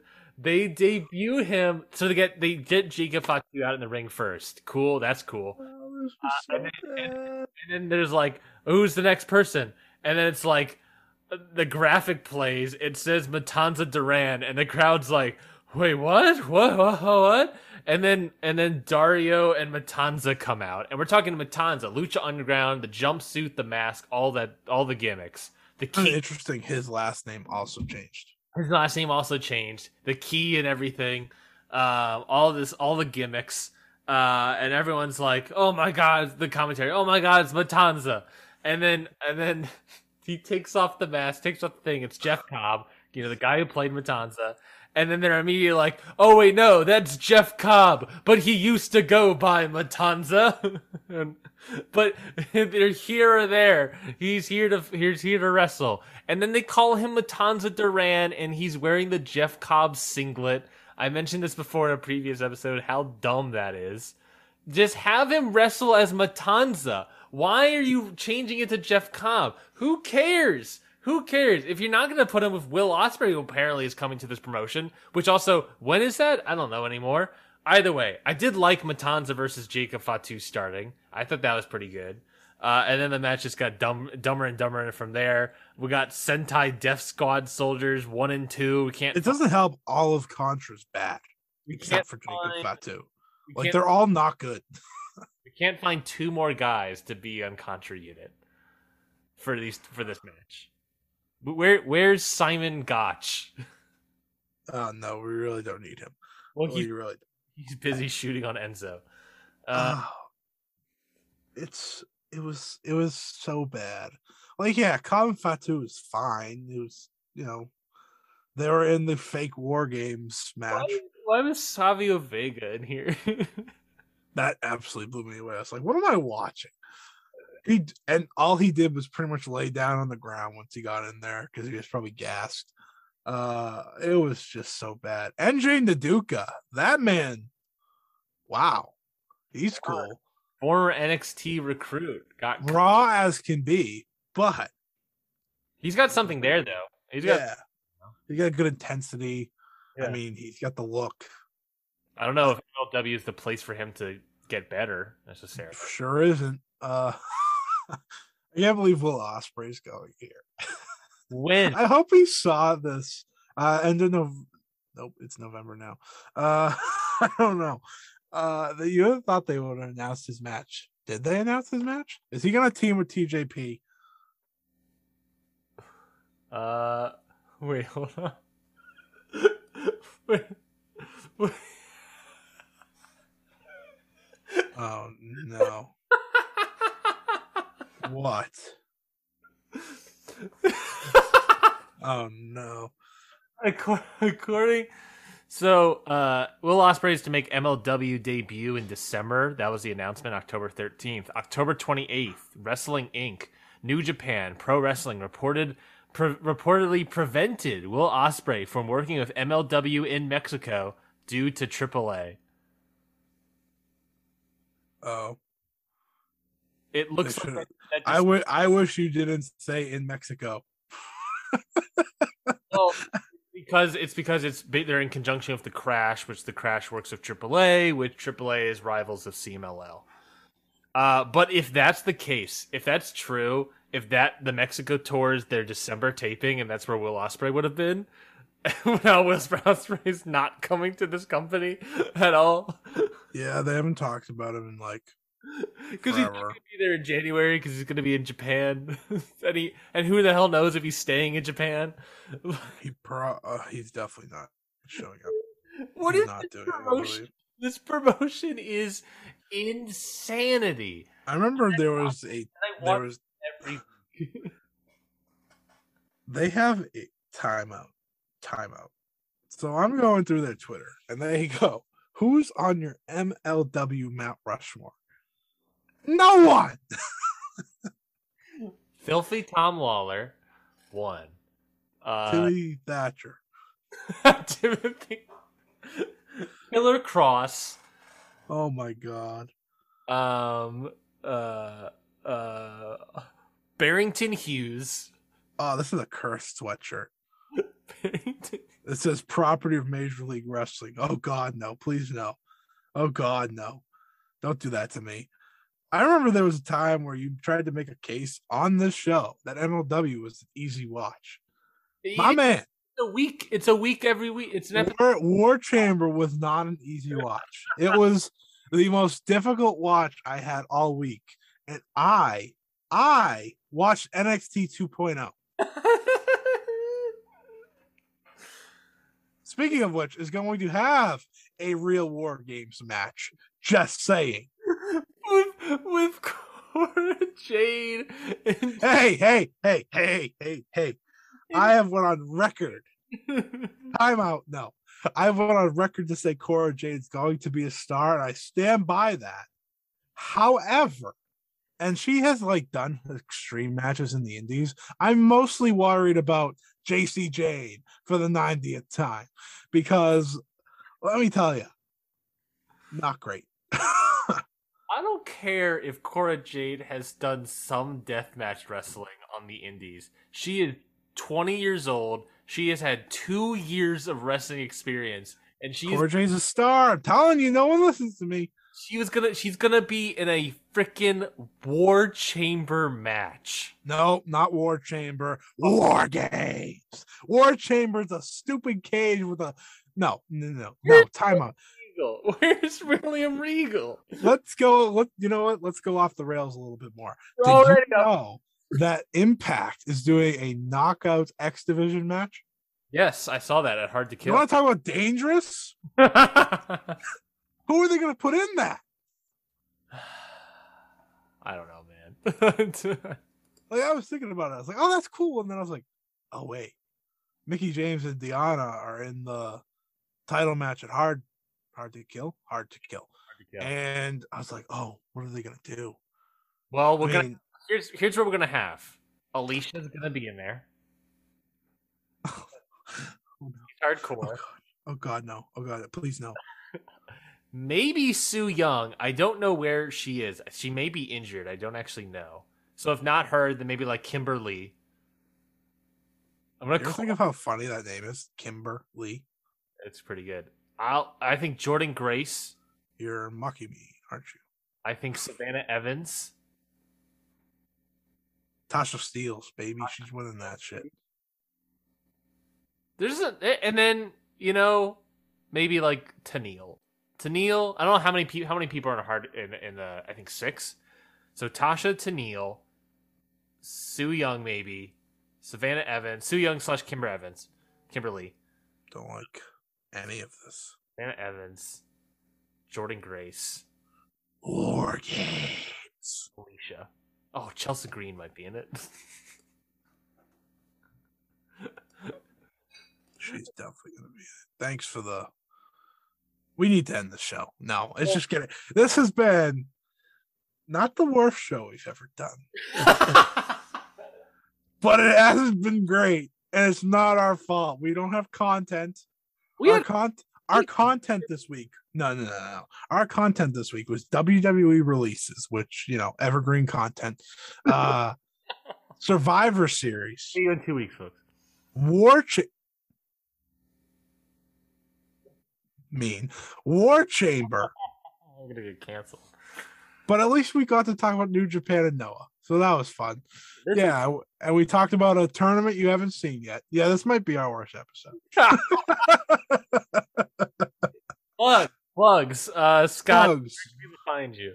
If that you want people to find you, you can find me at this exact address. Happy hour. I have to find. This is troubling. I have to find a match of the week that I actually watched from this week. I watched a lot of old stuff to try to catch up. Yeah. But you can find me at Scott E Wrestling on Twitter. Match of the week from this week and not last week. I watched Knockouts Knockdown. It was the 14th last week. Oh, it was. That was Sunday of last week when we recorded last. So fudge. You watched Knockouts Knockdown? Yeah, I watched that like a decade ago, buddy. Come on now. We'll do Bryan Danielson versus Evil Uno. I don't know. I thought that was fun. Wasn't a great match. It was good. Bryan Danielson was very mean. I enjoyed that. Jade Cargill versus Red Velvet wasn't that great, but it was fine. Oh, wait a minute. I have a match. Nope. Never mind. You can follow me on Twitter at Ryan Knightsey. You can follow the whole network at CountOutPod. Ring Post really doesn't have a Twitter account. I don't know if it necessarily should. It would probably just be like an aggregate of links. But, maybe that's something. I have no idea. But at CountOutPod is where you find the network, of course. If you like the show, subscribe. If you like more nonsense of what we do, subscribe to the show, of course, wherever you get podcasts. Leave a 5-star review on Apple Podcasts. We would greatly appreciate it. My match of the week is from not GCW. Well, kind of. It's from Ring of Honor. It's from Ring of Honor. It is the GCW Tag Team title match between the Briscoes, AJ Gray, and Effie. I thought that was a really good match. It was a good GCW style plunger match. Effie got like destroyed through a table at one point. I think it was a frog splash from the top rope to the floor. Just unbelievable. This match was pretty good. It was not great, but it was pretty good. Effie killed himself. I love Effie's new thing of just killing himself out there. AJ Gray is a great wrestler. So that's what I would recommend. It's from Ring of Honor, Honor for All on November 14th. So yeah, those were all the plugs and everything. All right, wrap it up. Alsto West says, which do you prefer, Scorpion or Sub-Zero? And then they say Adam Cole, baby. Scotty, which do you prefer? Scorpion, Sub-Zero. I'm gonna say Glacier because he's I'm gonna say Sub-Zero because of Glacier.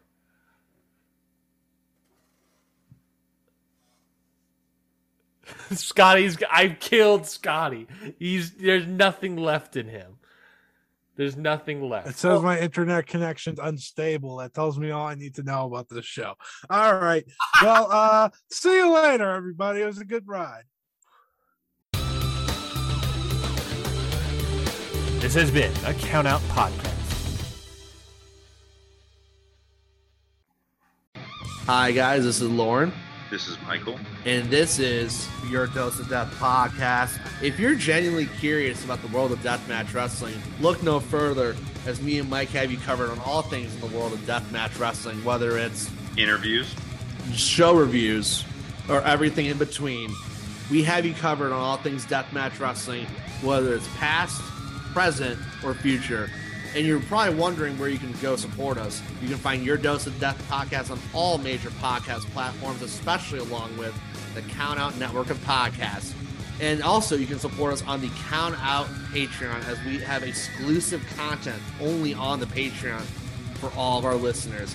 We hope that you go listen to Your Dose of Death podcast very soon. See you at the shows.